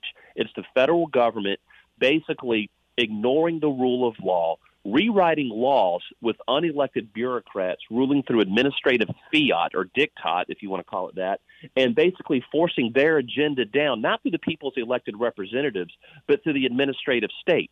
And if we allow something like this to happen, then they're just going to keep moving that line further and further and further back until one day that they're basically doing everything through executive branch agencies, and the people's elected representatives have no say in how we are governed. And that's how tyranny begins. And you are our only safeguard. I think I know that. You are the chief legal officer for the state of South Carolina. You are our gatekeeper, so to speak, the one that can keep South Carolina from allowing this to be normalized. Well, listen, Ken, and thank you for giving me that much credit. I will say this right now. I am a safeguard. I am a person who will fight in the courts. I'm the last line of defense when it comes to the legal battle, but I couldn't do what I do if it wasn't for the leaders in the legislature. The President of the Senate, Thomas Alexander, Merle Smith, Speaker of the House. You got Greg Hembry and Shannon Erickson in the House Education Committees. You got Ellen Weaver, the superintendent. They signed this letter. They're the ones funding my office in the legislature. The governor is very supportive of our efforts, and so it takes a lot of people to fight. But right now we're gearing up for a fight to fight against federal overreach and to protect South Carolina's right to govern itself the way that it wants to govern. And more importantly, we're fighting for the rights of our sons and daughters to not have a radical leftist agenda crammed down their throats. Very well explained. Alan, appreciate your time. Have a great day and great weekend, sir. And I'm sure we'll talk sooner than later. Will do, Ken. You take care. God bless. Thank you. Alan Wilson, Attorney General of South Carolina, explaining what he feels his obligation is to stopping federal overreach, but it really is. To me, it's a debate on, the XX chromosome or the XY chromosome. Is that true any longer or not? It's just, I don't laugh because it is. I try to be open-minded. I try to be a bit understanding that my way of seeing the world is not the only way to see the world. But at times, some of these debates, I think, do deserve kind of a chuckle of laughter. I'm just shaking my head. Well, you really and truly. And I'll tell you, if the Republicans can't win this debate, then the Democrats, they should just wave a white flag and say, hey, you guys are just better at it than we are. We just suck. If you can't convince a mom of a teenage daughter that her child deserves to compete against people of the same sex, and the other party wants to normalize your daughter competing against men who are bigger, stronger, more athletic, then maybe it's time to not abolish the FBI, but abolish the Republican Party and come up with a newer, smarter version. Let's go to the phone. Someone's there. David in the PD. Good morning. You're on the air. Hey, good morning. Hey, Ken, I can't believe this whole week, we've talked about Durham investigation. Did you know that Stevie Nicks was in Raleigh last week? I didn't know that. You didn't know that one? Okay. Well, the reason I'm bringing that up, here's another name, too. Cher, her birthday is tomorrow, so that's one of Dave's. Young Dave Baker used to hang out with Cher. How old do you think? How old do you think Cher's going to be tomorrow? 75. 77. Wow. And you brought up a topic. See, Aerosmith had it down, man. They had two songs, Single Women, Dude Look Like a Lady. Guess what? In their mind, they're both disenfranchised. Now, I'll give Cher and Stevie Nicks credit. They make enough money not to worry about inflation. I can give them credit. So you brought up a good point a few minutes ago. That's that demographic that is the Democrats have that single female. And you're talking about the birth control and this and that. If you remember Elaine on Seinfeld, that woman had a birth control portfolio. I mean, she had all kind of different ways of that, but at the last, you always had that abortion to go to. So when you look at these issues, it comes down to bodily freedom, and it's one of those things that maybe me, you, and Dave Baker can't understand it, but it's something they understand. And I'll leave you at this. I was thinking about Cher. Cher ain't got no use for me, you, or Dave, but she might like Josh. How old is he? 25? So look at her. I mean, she's an independent female. So when you're an independent female, a lot of times they vote Democrat. Y'all have a great weekend. Thank you, David. I don't understand. I mean, and once again, I'm not a female. I mean, I'm not. So I know exactly what I'd do if I don't have any idea. It's like African American. You know, if I were an African American, but I'm not. I mean, I'm a white dude. I'm a white Southern dude who has a conservative and rural disposition on life. I don't apologize for that. It is what it is. But I don't understand if a female out there believes that the party that supports a woman being allowed to have an abortion the day before the baby's born, that party also supports the right of a man to compete against women, and I'm talking about a biological male. I mean, you call it transgender, gender dysphoria. A biological male is allowed to compete against biological females in high school and junior high school athletics or college athletics for that matter, and that's your party? I mean, please, I mean, I'd love to hear females call in and explain to me. I mean, if the Republican is anti-woman and the Democrats believe it's okay for a woman to have an abortion the day before the baby is to be born, and they also believe the other about competing in organized sports, I just, for the life of me, what am I missing about women? I mean, I obviously don't understand the modern woman. I don't get that. But once again, I'm not here saying, well, how dare a woman? No, you have a right to decide. You have every right that I have. You're entitled to make your decision based on the way you hash out things internally and externally, for that matter, just as I do. But how do you get there? I mean, how do you believe that party is more supportive of the cause of womanhood than the Republican Party is? I mean, we can debate 6 to 12 weeks. I mean, we can debate rape, incest, lie, and I get all that. I mean, that gets real complicated. That falls under the living is messy category as far as I'm concerned. You know, I'll never do this and I'll always do that. No, you won't. If you live 60 years old, you realize you lied to yourself. Sometimes you'll do this and sometimes you'll do that, and you'll always try to do this and you'll always try to do that. But I love these young people who say, I'll never do that and I'll always do this. Okay. As long as there are fastballs down the middle, you probably will. But the first slider or curveball that you have to swing at in the dirt, things change. And I just don't understand how women believe that the Democrat Party is more supportive of liberated womanhood than the Republicans are, unless it's just messaging. But the Republicans suck at messaging. And that's why people like Vivek Ramaswamy interest me. They bring a very unique perspective and a little bit, I don't want to say in your face, but unapologetically unique. Let's go to the phone. Here is Daphne. Good morning. Good morning, guys. I was listening to your conversation with Alan Wilson. I understand parents not wanting their college-aged daughter to have to compete against a transgender, but where is the concern for that child that sits in a public school who cannot afford, their parents can't afford to send them to a private school? Where is the concern for that 4, 5, 6, 7, 8, 9, 10-year-old that is held captive for 7 hours listening to the propaganda? You're playing with Jen. You don't need to be a boy. You're more girl. Where is that concern? That child cannot walk out of the classroom a college age child or a high school age child can quit the sports, but that little child has no choice. So tell me, is it because that the majority of the young ladies that are going to college now have parents that sent them to private school, and now those parents are having to worry about the same thing that the parents who couldn't afford to send the kid to the private school? Thank you. Thank you, Daphne. Appreciate that. I don't have any idea. I'd love to know the answer to this, and there are people out there that may know. I'd love to know how much of those sorts of things are happening in our school system. I mean, I understand the theorizing and the hypothesizing about, what is allowed to happen, what could happen, what eventually may happen. How much transgenderism and gender dysphoria are our kids encountering? I mean, is it being promulgated by leadership within a school district? I mean, I understand, I'm somewhat of a conspiracy theorist. I'm very cynical toward government. So I would be the one that probably believes it quicker than anybody. But where's the evidence? I'm not saying there is or ain't. That's another word for isn't. I'm just right.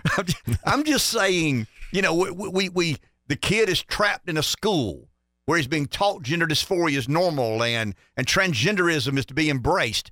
How do we know that? I mean, I'm not saying we don't know that. But where is the evidence that in South Carolina kids are being exposed to the mindset of gender dysphoria? The complicated understanding of transgenderism. I'd love to know the answer to that. I think you can better formulate your opinion because, once again, we're talking about lawsuits and legalities and legislation. There's still a where the rubber hits the road kind of scenario. What are our kids engaging and being confronted with where the rubber hits the road? Take a break. Back in a few. Time for our Takes Mondays to make Fridays trivia, 843-661-0937. I want to thank our good friends at Pepsi of Florence, provider of all Pepsi products here at Wake Up Carolina and community broadcasters, Celsius, Gatorade, Fast Twitch, all the Pepsi products you would expect. Rev and I have our stash cooler here we do. from the fellow employees because we think we special around here. So here's my question. You ready? Extra prize, by the way. Yeah, we got an extra prize. Yeah, go through that. Yeah, I was going to add the fact that we are going to throw in a set of meal tickets for the 41st Annual Florence Greek Food Fest that's going on this weekend. So if you win the trivia, you have to be able to come by and get your tickets today so you can enjoy your meals from the Greek Food Fest. So not only the traditional prize sponsored, brought to you by Pepsi of Florence, which is a couple of Takes Mondays to Make Fridays t-shirts and a 6-pack of Pepsi product. Also got some Greek food waiting on you that you can drink your Pepsi product and eat your Greek food. So we're talking about female and male sports. I'll ask you a question, Rev. Mm-hmm. Is the male more dominant in speed or strength? Speed or strength? Yeah. Is the male, I mean, physically, on average, stronger, more strong, or more fast than the female? Probably both. Okay, I mean, I know they're both, but I mean, what would be more? I mean, I got you. Does the male have a bigger advantage in strength? Probably strength. Okay, I would agree be to my that. guess. I mean, so here's my question. You ready? Mm-hmm. Who is the fastest? I mean, we're talking about the 100 meters. Who is the fastest woman in history? 843-661-0937. Who is the fastest female ever? 843-661-0937. Do we have a call? Hi, you're on the air. Do you know the answer?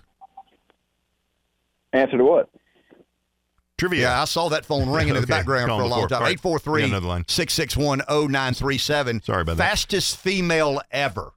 Hi, you are on the air. You know the answer? Yeah, I think her name was Jackie Joyner. Should we or should we not? Oh, that's let's do. I feel giving. It's Florence Griffith Joyner, yeah. 10.49 of the 100 meters. Who is this and where are you calling from? Are you there? Yes, David Brown in Florence. Okay, David, congratulations. Thank you for listening. Thank you for calling. Florence Griffith Joyner ran a 10.49 100 meters. Usain Bolt ran a 9.58 100 meters. Usain Bolt ran at about 12.4 meters per second. I mean, think of that. Bolt ran at about 12.4 meters per second when he ran a 9.58 100 meters. So basically, he's a second faster than Florence Griffith Joyner, who ran a 10.49. So he would have beat her in 100 meters by about 12 meters. I mean, that's a lot. Yeah. I mean, that's a substantial difference. So, I mean, the meter's a little, 39 inches-ish, somewhere thereabout. So he would have beat her 13 yards in a 100-meter dash. I mean, I'm trying to break it down like good old country boys. We figure in yards and you're also illustrating part of what the issue is we've been talking about. Yeah, and I didn't have time to see who would be stronger than the others. The phone's ringing like crazy on the other line. 843-661-0937 is our number. Florence Griffith Joyner, 10.49, fastest woman in history. Kind of interesting. It was 1988 when she ran that time, and 2016 when Usain Bolt ran a 9.58 100 meters. In football, it's the 40-yard dash, or the 60-yard. I think in some of the combines, they do a 60-yard dash. The 100-meter dash is not a big deal when it comes to how good a football player you will eventually be, but it is quite the metric for who is the fastest human ever, and that, I guess, honor belongs to Usain Bolt. And I was trying to remember because the caller had said Joyner. There's Jackie Joyner. Are they sisters? Jackie Joyner Kersey, I think, was her name. No. I mean, we did a favor. I mean, it wasn't the right name because it's Florence Griffith Joyner. Yeah, it's close. But the name Joyner, and who's keeping up with women's sports anyway? I'm joking around with that. We are. Yeah, that'll make me real popular with our females. Nice. I mean, you damn women are voting for the wrong party. You deserve to be criticized. You deserve to be kicked to the curb. You're voting for the wrong party. You got to get with it and start voting for the party that tries to save the unborn and keep your daughters from being beat up in high school athletic events. I mean, who wants to, if you're a female athlete, what fun is it to compete against somebody bigger, stronger, faster, and biologically, I don't want to say superior, that's unfair, biologically stronger and faster. How about that? I mean, I about said superior, and that would have been quite the insult to our females. I don't understand it. I mean, for the life of me, do not understand why the woman considers the Republican Party to be the anti-woman party. And I heard this yesterday I watched CNN a little bit yesterday because I wonder if they're going to talk about the Durham report. Obviously, they aren't. If they aren't doing it by now, they're not going to do it at all. But they were talking about. Will this next election be more of a referendum on that? Because this stuff has really gone on to steroids in the last couple of years. But it's still women's health. I mean, CNN's talking about women's health. There were a couple of senators from South Carolina on CNN talking about, what the Republican senators did yesterday with the 6-week ban. I'll tell you this. I mean, if I'm running the GOP, I'm not. But if I were, I would make it almost impossible for a Republican candidate to run without offering the exemption of rape, incest, or life of the mother. 843-661-0937. Do we have a call? I think so. Chris. Okay. Chris in Latta. Hello, you're on the air. Yeah, Ken, I'm not going to say where other county I'm from, but I've lived in South Carolina all my life. I've called in before, but we've got 2 school districts in South Carolina. You were talking about transgenderism. We've got 2 school districts in South Carolina that have already adopted. Now, one of them is looking at maybe some people are trying to push to get them to unadopt it, but as their official curriculum, you got 2 school districts that have accepted EL education. Now, I'm not talking about SEL, I'm talking about EL, out of a group out of North Carolina. And they have in there DEI, diversity, equity, inclusion. Now, you and I would probably prefer the old DNI, which is Dale Earnhardt Incorporated. Now you're talking. This is the other DEI. Yeah. So what does that mean? I mean, what does that mean where rubber hits the road, so to speak? I mean, I understand the acronyms, and I understand the politicking of it, and I understand what Fox says and CNN says. But when you say that, what exactly are you saying as it relates to the kid in the classroom? What is that kid encountering that you or I did? Yeah, let me explain to you about the. And I apologize. I'm riding on the interstate, talking on the phone. It's got open grade friction course, so it may be a little bit loud. Okay. So the what's going on is the EL education. They have a group in their day. It's a period called CREW, And crew is where they go to discuss various topics. So it can be open-ended. The teacher will prod and poke a little bit to, get them talking or, hey, how's it going? And sometimes they do homework or whatever it might be. But a lot of times it's an opportunity to talk about, they circle up and talk about what's going on in life. And then if you look at EL Education, I can send you the links. You can go look at it. You can look it up, EL Education Foundation. Look up Crew. Welcome to Crew. They talk about stuff like white privilege. They talk about transgenderism, DEI. They tell you exactly what they tell you exactly. Now, the school districts will tell you, well, we don't teach that part of the curriculum. I said, well, it's embedded. They said equity. It literally says, I hate to use the word literally now, but it literally says it's embedded in their curriculum. Equity is embedded in their curriculum. And so is everything to deal with that kind of stuff. So what you have is it gives them the opportunity, gives the teacher the opportunity, because here's a perfect example, Ken, and this is a little bit different topic, but my daughter came home the other day, and they were talking about the Great Depression. And there's a lot of things, you can learn about the Great Depression, especially the, rise of FDR and whatnot, but they were talking about a lot of it was good information historically.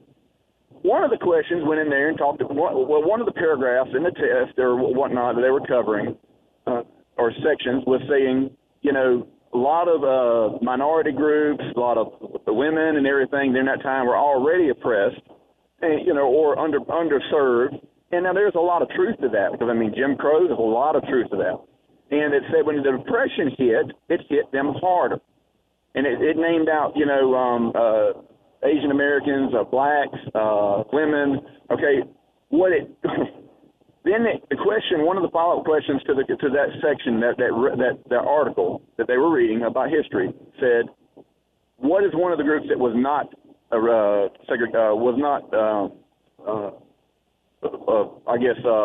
segregated against, or was not oppressed? Not oppressed, and it said white men was one of the answers. So is what they got out of that supposed to be, is the best thing they can get out of that is, hey, everybody was oppressed but this one group? Or should it be, say, hey, the real truth is these people already had it hard, and just FYI, it did hurt them harder, and that is the truth. But one of the key things that they pulled out of that, they want the kid to remember is so much that, hey, just FYI, one of the groups that really wasn't oppressed that much was white men. And my wife just got all livid when she's pretty laid back, but she got all livid when she heard that, because she's like, well, daggone. Is that what she goes, she was one of the named groups. She's a woman. She's okay. But me and you, we were not. Just FYI, that was what. So what I'm saying is that came directly out of the EL Education. I got you. And that happened in the classroom. That happened. She brought it home. I looked at it. And here's another thing about the transgenderism. It's coming. It's there because it's in the public libraries, and you can look into it. I can send you proof of this. It's because my wife shared it with her mother and father-in-law who were up in the northern state to give them an idea of what's really going on. Because they used to be former educators, and they got the blinders on, okay, and because they vote Democrat. But it is there. I can probably send it. You tell me which email you want me to send it to. I'll send you these things. Get back with Josh and get his email. Thank you for the call. Appreciate it. I would like to review that, but I guess the point that I'm trying to raise is, and this goes to the debate. Let's say hypothetically that we win the debate on gender dysphoria. The conservative America convinces the majority of us, the people who live here, that gender dysphoria is a mental illness and needs to be dealt with accordingly. We win that debate. But while we're winning the debate, academia and the media, academia in general have the authority to do this. The Department of Education, school boards around the country, administrators around the country. And that's the danger of where we're headed, guys. This goes back to the monolith. The media has become so dominated by liberal thought. Academia has become so dominated by liberal thought. And while we may be winning the public debate of gender dysphoria, and a lot of Americans believe that it is somewhat of a mental illness, there is only two genders, there's an imposing of an agenda. In other words, the Republicans give too much credit to winning the debate. I showed them, didn't I? I won that debate. Did you see how silly I made that person seem when they said gender dysphoria was, not a mental illness? But the next thing you know, you wake up and gender dysphoria is normalized. Transgenderism is in the face of our children. Yeah, okay, we won the public debate, but academia drove home an agenda. And that's where I think Republicans need to understand. There's a fundamental difference in winning an argument and imposing your beliefs. And the left has done a phenomenal job, maybe winning the argument, maybe not, but imposing their beliefs. And I was reading something by Elon Musk the other day about George Soros, the smartest investor in politics.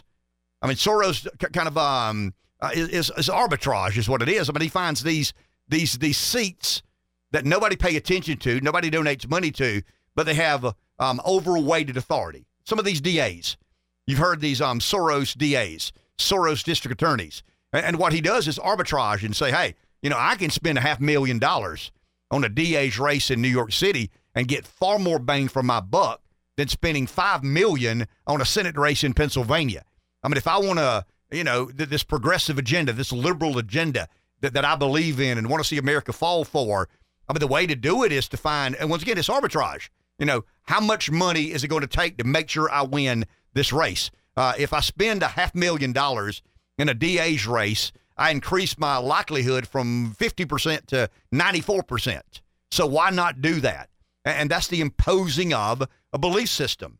That's not winning a debate. I mean, Soros is not interested in even having the debate. I mean, why would I have a debate on gender dysphoria when I can put in place, law enforcement officials, which is what DAs are, legal authorities that want that progressive agenda advanced. So yeah, we're losing the public debate, but I'm spending $25 million a year to impose a belief system, to impose an agenda. That's what the left has done far more effectively than the American political right. Take a break. Back in a few. 843-661-0937 is our number as we wind down another week's edition of Wake Up Carolina. And I wanted to mention this again because I consider this a big takeaway from the show earlier about the Seinfeld voter. You think that the Seinfeld voter, who you reference a lot on this show as it relates to their paying attention to being engaged in politics, you think they may be paying attention to some of these things now, and as it relates to the FBI and the whistleblower and the Durham report? No, I don't think they understand the Durham report. I mean, they've not read it. They're not going to read it. But they're not going to read executive summary. But yeah, I mean, I'm hearing from people who normally don't talk about it. Hey, did you read where the FBI may have tried to help Hillary Clinton? I mean, that's kind of the takeaway. And once again, you and I would get deeper in the weeds on that. A lot of our debates are deep in the weeds on that. But yeah, I think there are a small percentage of Seinfeld watchers hearing and talking about the FBI helping Hillary beat Trump. I mean, I'm not saying it's not that simple, but they're not going to dig a lot deeper. They're just going to hear the highlights and the headlines. They're not going to read the Durham report. They don't even know what the Durham report is. They just heard that there's some news out there that the FBI tried to help Hillary beat Trump. And they're going to say, that's not right. I mean, the FBI shouldn't do that. I mean, a little bit like what I said. I expect the Clintons to do that. I expect the Trumps to do that. I mean, they're politicians. That's what politicians do. But the FBI? Really? Let's go to the phone. Someone's there. Jeff in Florence will help us wrap up the week. Hey, Jeff. Hey, guys. You mentioned earlier about the issues with women and the issue with Trump. I'll say this. Abortion is going to play a major role in the next election. Still a percentage of women, Republican women also, don't like the overturning of Roe v. Wade. And also you have this transgender issue. You were to draw a bubble map. It's not a big deal. It's not a big issue. I know it's trying to be made one, but it's really not. So Roe v. Wade is going to be the biggest weight for women coming up in the elections. And another thing about George Soros and the DA thing, how is that any different from super PACs jamming school boards with conservative candidates? That's probably the same.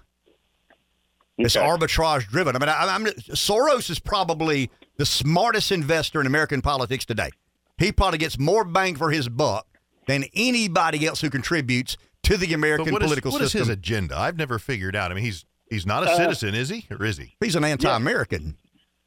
The Koch brothers, you honestly think that the Koch brothers are less influential than George Soros? Yeah. I think Soros has done a much better job of maximizing his financial involvement in politics than the Koch brothers has. He's got, once again, he's got more bang for his buck than anybody who's contributed to American politics, and that includes BlackRock or Vanguard. I mean, I think Soros is a really smart man with a lot of money who knows where to invest and make a difference. Yeah, I would challenge. I would just tell you to go look at the Koch brothers, and they do things in the dark. Let's put it this way: the packing of the Supreme Court, they received $1.5 billion of unregistered donations to help conservatives get elected to the Supreme Court. You're aware of that, right? I would question that number. I mean, that's an MSNBC number. I mean, it's a lot of money, no doubt about it. Jeff, we got to take a break. Hope you'll call Monday, and we'll continue these, disagreements we have over the. We will. Hey, enjoy your weekend. We'll talk Monday.